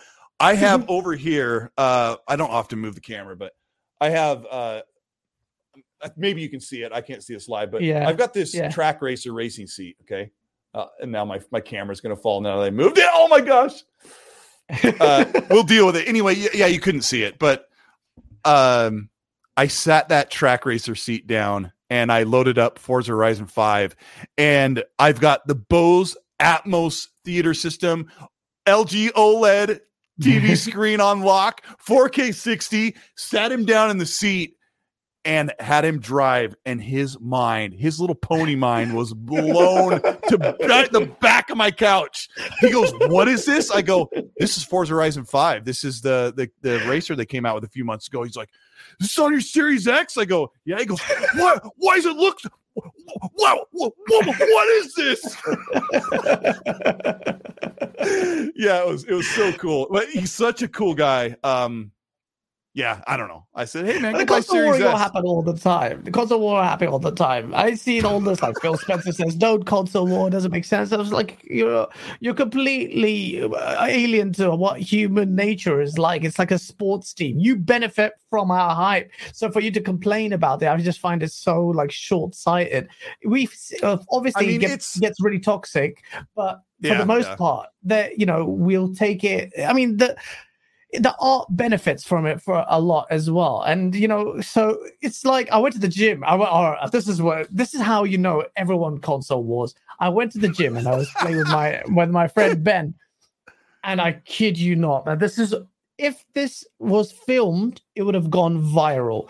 I was speaking about Halo at the time. This is last gen, and then the guy brought up Killzone, and I was like in the gym, literally like do bicep curls. I don't care. I literally have no filter, so I don't care if people around me. And I'm like, yo, what are you talking about? Killzone Shadowfall was absolutely this is nonsense. Like, what are you talking? Don't compare it to Halo. And were you like this while you're talking? Yeah, well, my little arms. Obviously, I've lost my completely my gains, but I was doing that. We was having this argument, me and him, and everyone in the gym, bro, everyone in the weight section. There was this beast of a guy with this, like, the guy. I used to like be intimidated by this guy.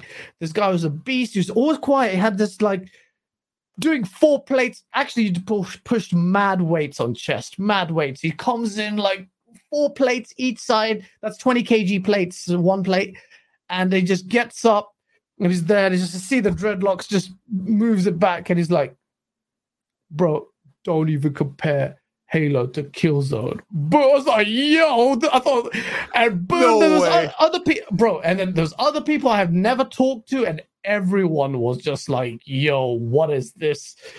And it was the most incredible, one of the funniest, hilarious, and everyone got involved. This guy was the nicest guy.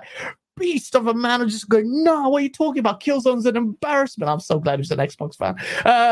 He was like on my side. I'm like, yeah, take that. If we were toe to toe, like in these conversations, they'd be a lot more fun and enjoyable and not so terrible, right?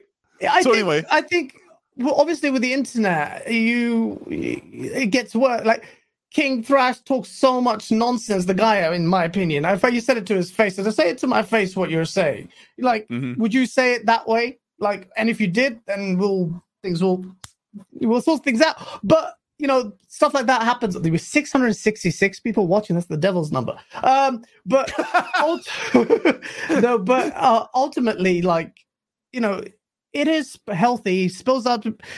It's part of the fun. For me, it's always been enjoyable. Console warring has always been just a feature and facet of it, and I enjoy it. And then I know you now have been being really messy on Twitter, and I'm like, that's it, God, just be messy. But understand that, we just human, man. It's human nature. I will never change. I don't care if people say, like, oh, you're being toxic. It's like, fine, but at least I'm entertaining. If I can make people laugh and have a good time, then I've done my job. But yeah, I need to lighten up. I need to lighten up because, it's been 5 or 6 years of constant bombardment of people who don't like Xbox. And you never know if someone's just like, jabbing an elbow or not. I really need to lighten up. But but it's also kind of gotten worse. So some of the terrible things that people say. I mean, you got to feel like if we were all in person, like. Yeah, I mean, even like in the next video, I'm sorry, Jason Schreier, but it's quite raw. But I would like you to think, I'd like to someone make a video on me and just like call me out, and I'll come back and fire back. It's the way I brought up. It's always been the banter between my friends is raw, but we are still. One of my best friends is like a little brother, is a PlayStation fanatic. Me and him go at it. You'd think we're just hurling abuse on each other, but like, he's like my bro. I'll take a bullet for him. But it's part of the discourse. I'd like people to embrace it. I also see a lot of, and I won't name names, people in the community who have this like stiff upper lip about, oh no, console war, this and that, and I see Paris Lily do it, and I just think, okay, just stay in your lane, because my patience is grating with this virtue signaling. Like, nah, I'm not going to ask people not to console war or whatever, because anything very preachy when you're just sitting there asking for free things. It's like, to me, it's like, don't. Well, you're not my dad. My RDX friends were talking about people preaching about that stuff, right? And I'm like, it's one thing to say, don't console war, because that can come off as snobby or whatever, right? But the problem right now is harassing people personally, like personal attacks at other people, devs, industry, journalists, right? And it's been going on where you've got guys like, wait, journalists, don't use that word. But it's calling me out there, but yeah, sorry. Oh,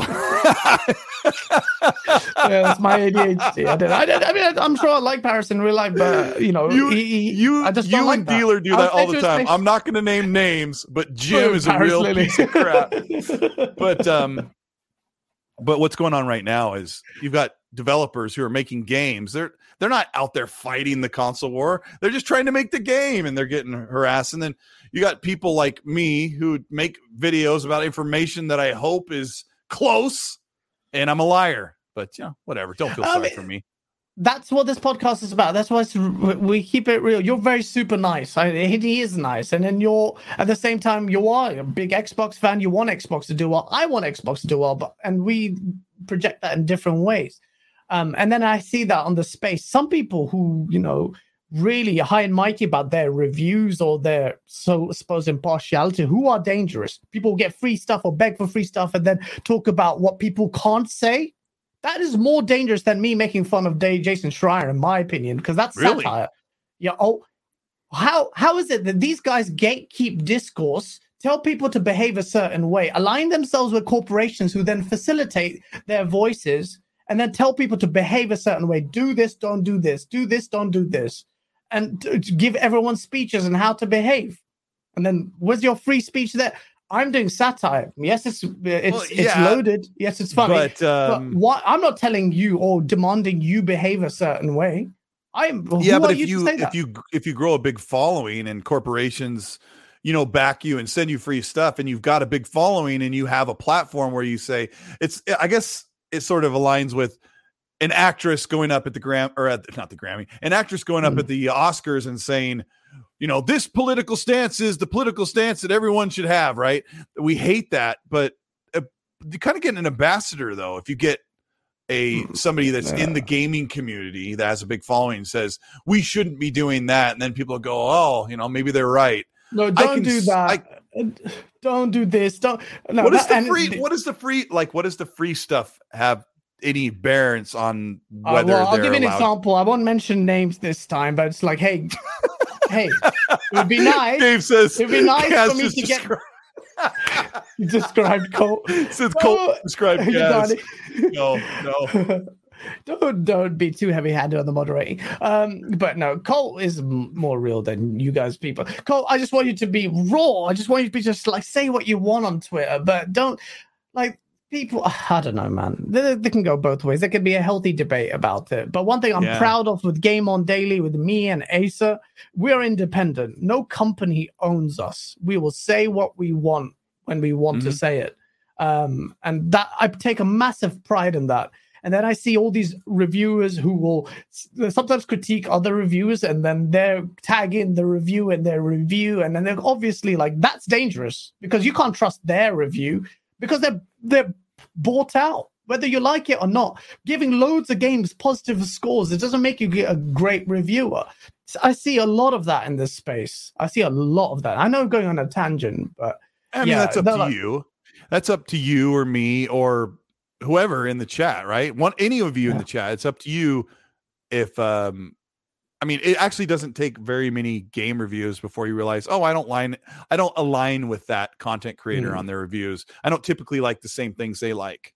But and if you think someone is saying that, I get it all the time. I don't do many game reviews, but people think I gave Crackdown a 10, I gave it a 7.8, but I freaking loved it. I love that campaign. We weren't allowed to review the multiplayer.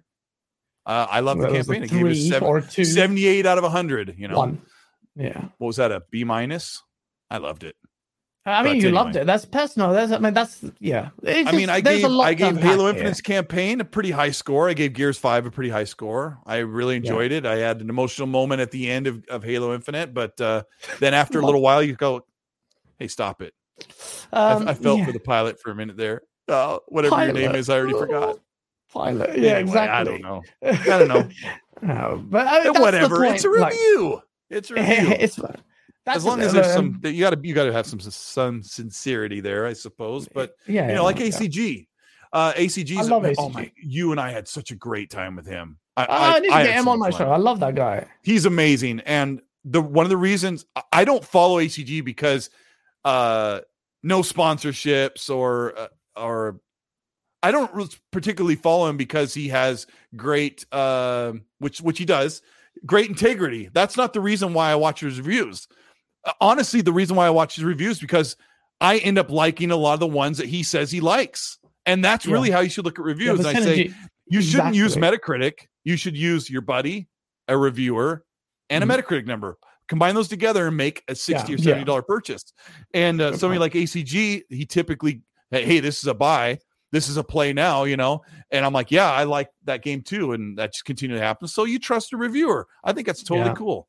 Yeah, absolutely. I mean, there's a lot to unpack there. And generally, that's why I like it. And there's so much there. And gaming discourse will change a lot. And we'll, feel free to critique us. But here's the thing don't like is people saying you lied. The lies you give. It's like, this whole thing about you being on PlayStation, Xbox's paycheck, and you being and then obviously you pushed out a weird tweet saying, I'm like, dude, what's that guy, Woolly Gamer, who's just desperate for attention, just nibbling at your knees. And and obviously I wouldn't push the tweet the way you did. Like, hey, I'm flying up. But I know what you're trying to say. I'm like, you're just there talking nonsense, trying to get a bite. I'm actually doing something for the community. I'm going there and actually in the game.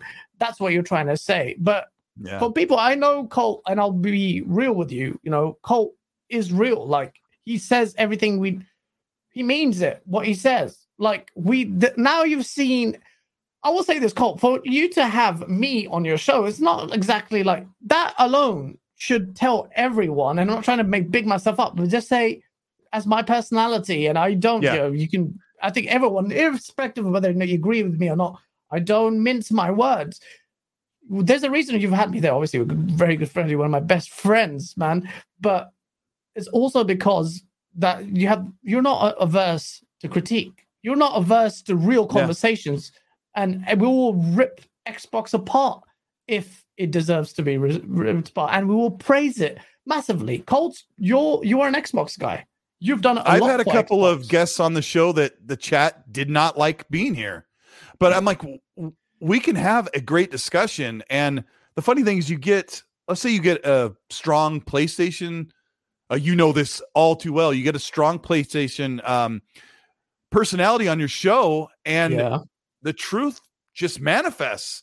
You realize somebody like Marlon Gaming is not who you think he is. He is a gaming fan. He loves the great things of Xbox that are most appealing to him, and he loves PlayStation. And that discourse comes out among the shows. You and Asa get discourse going. It's great as you get that conversation going. I had Colin Moriarty on. I'd love to have Colin on again, because I think we have a relationship has frayed a bit because I made that Source video, which I understand. And I'm like, please understand it in the spirit. I think you should be grateful that we're having a laugh.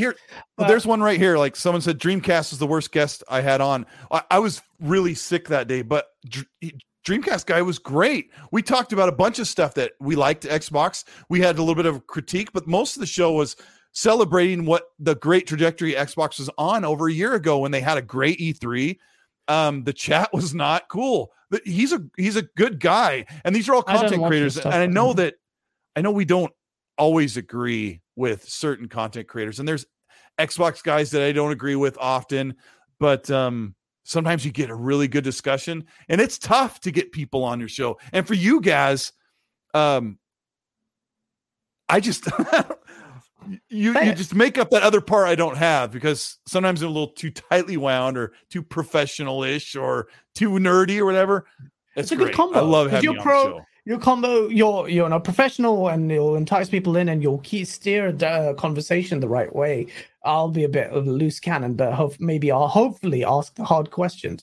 But to the chat, and I see that they're like, MBG. I come at MBG hard, but I really love think to have him on. I'd love to have MBG on. I'd love to have MBG on. There's a very marked difference from MBG and then the clowns on the space, who I won't mention by name this time. Like, there's a big difference. MBG has pushed out some stupid tweets, in my opinion. And he console wars and he wants Xbox to fail. That's fine. But he's very different from some of the clowns in the space. I can have a conversation with him. And I'm confident that if he came on Go Live, we would have a good chat, or an XNC would have a good chat. And that's what this show is about. Just keeping it real. It is. And I'll give credit to all of us, because we're all thinking certain things, right? And we all have a very strong preference in what console we like or what type of games we like, right?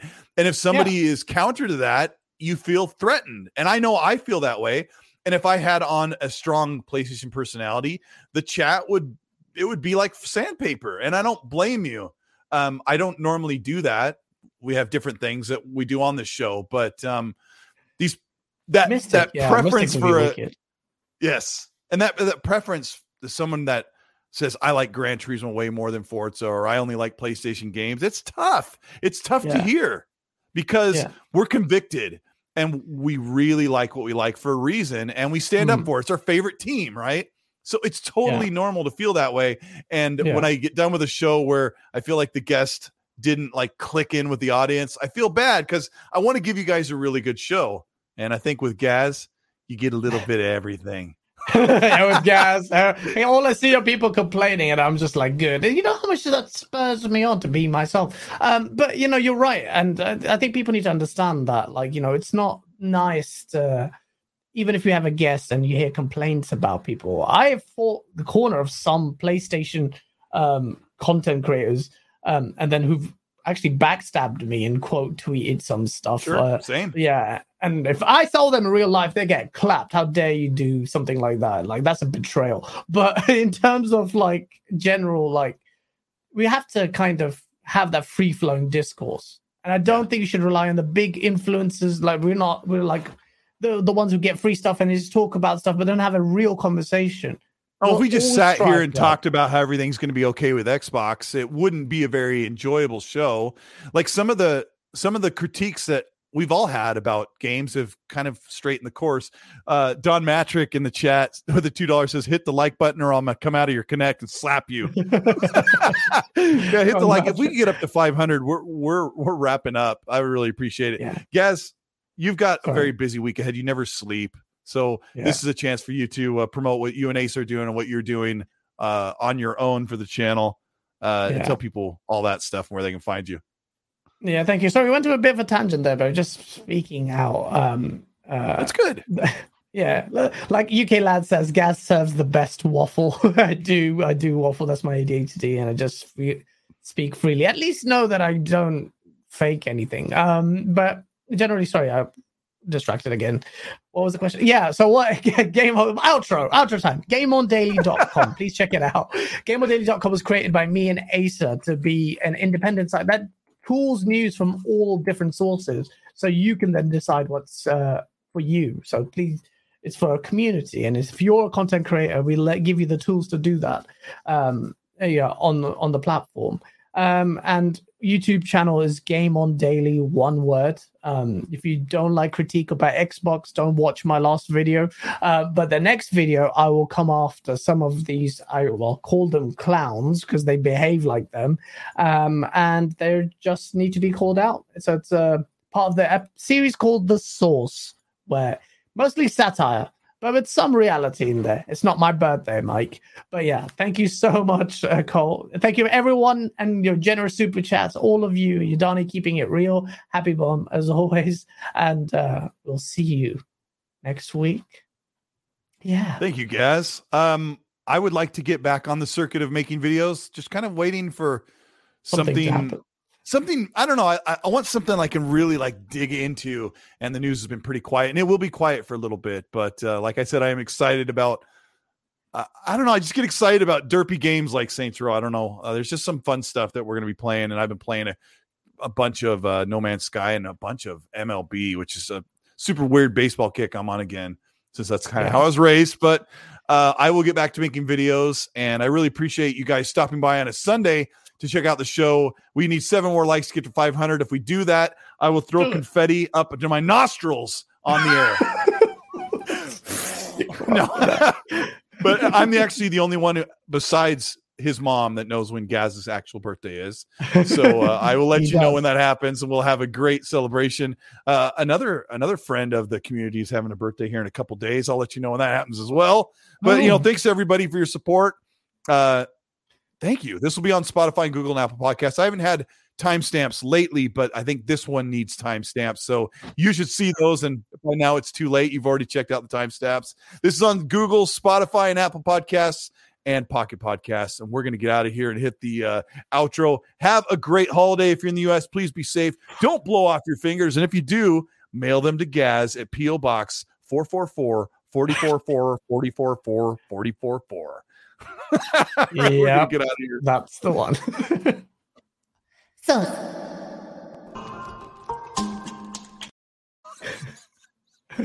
I'm naked. That got on the air too.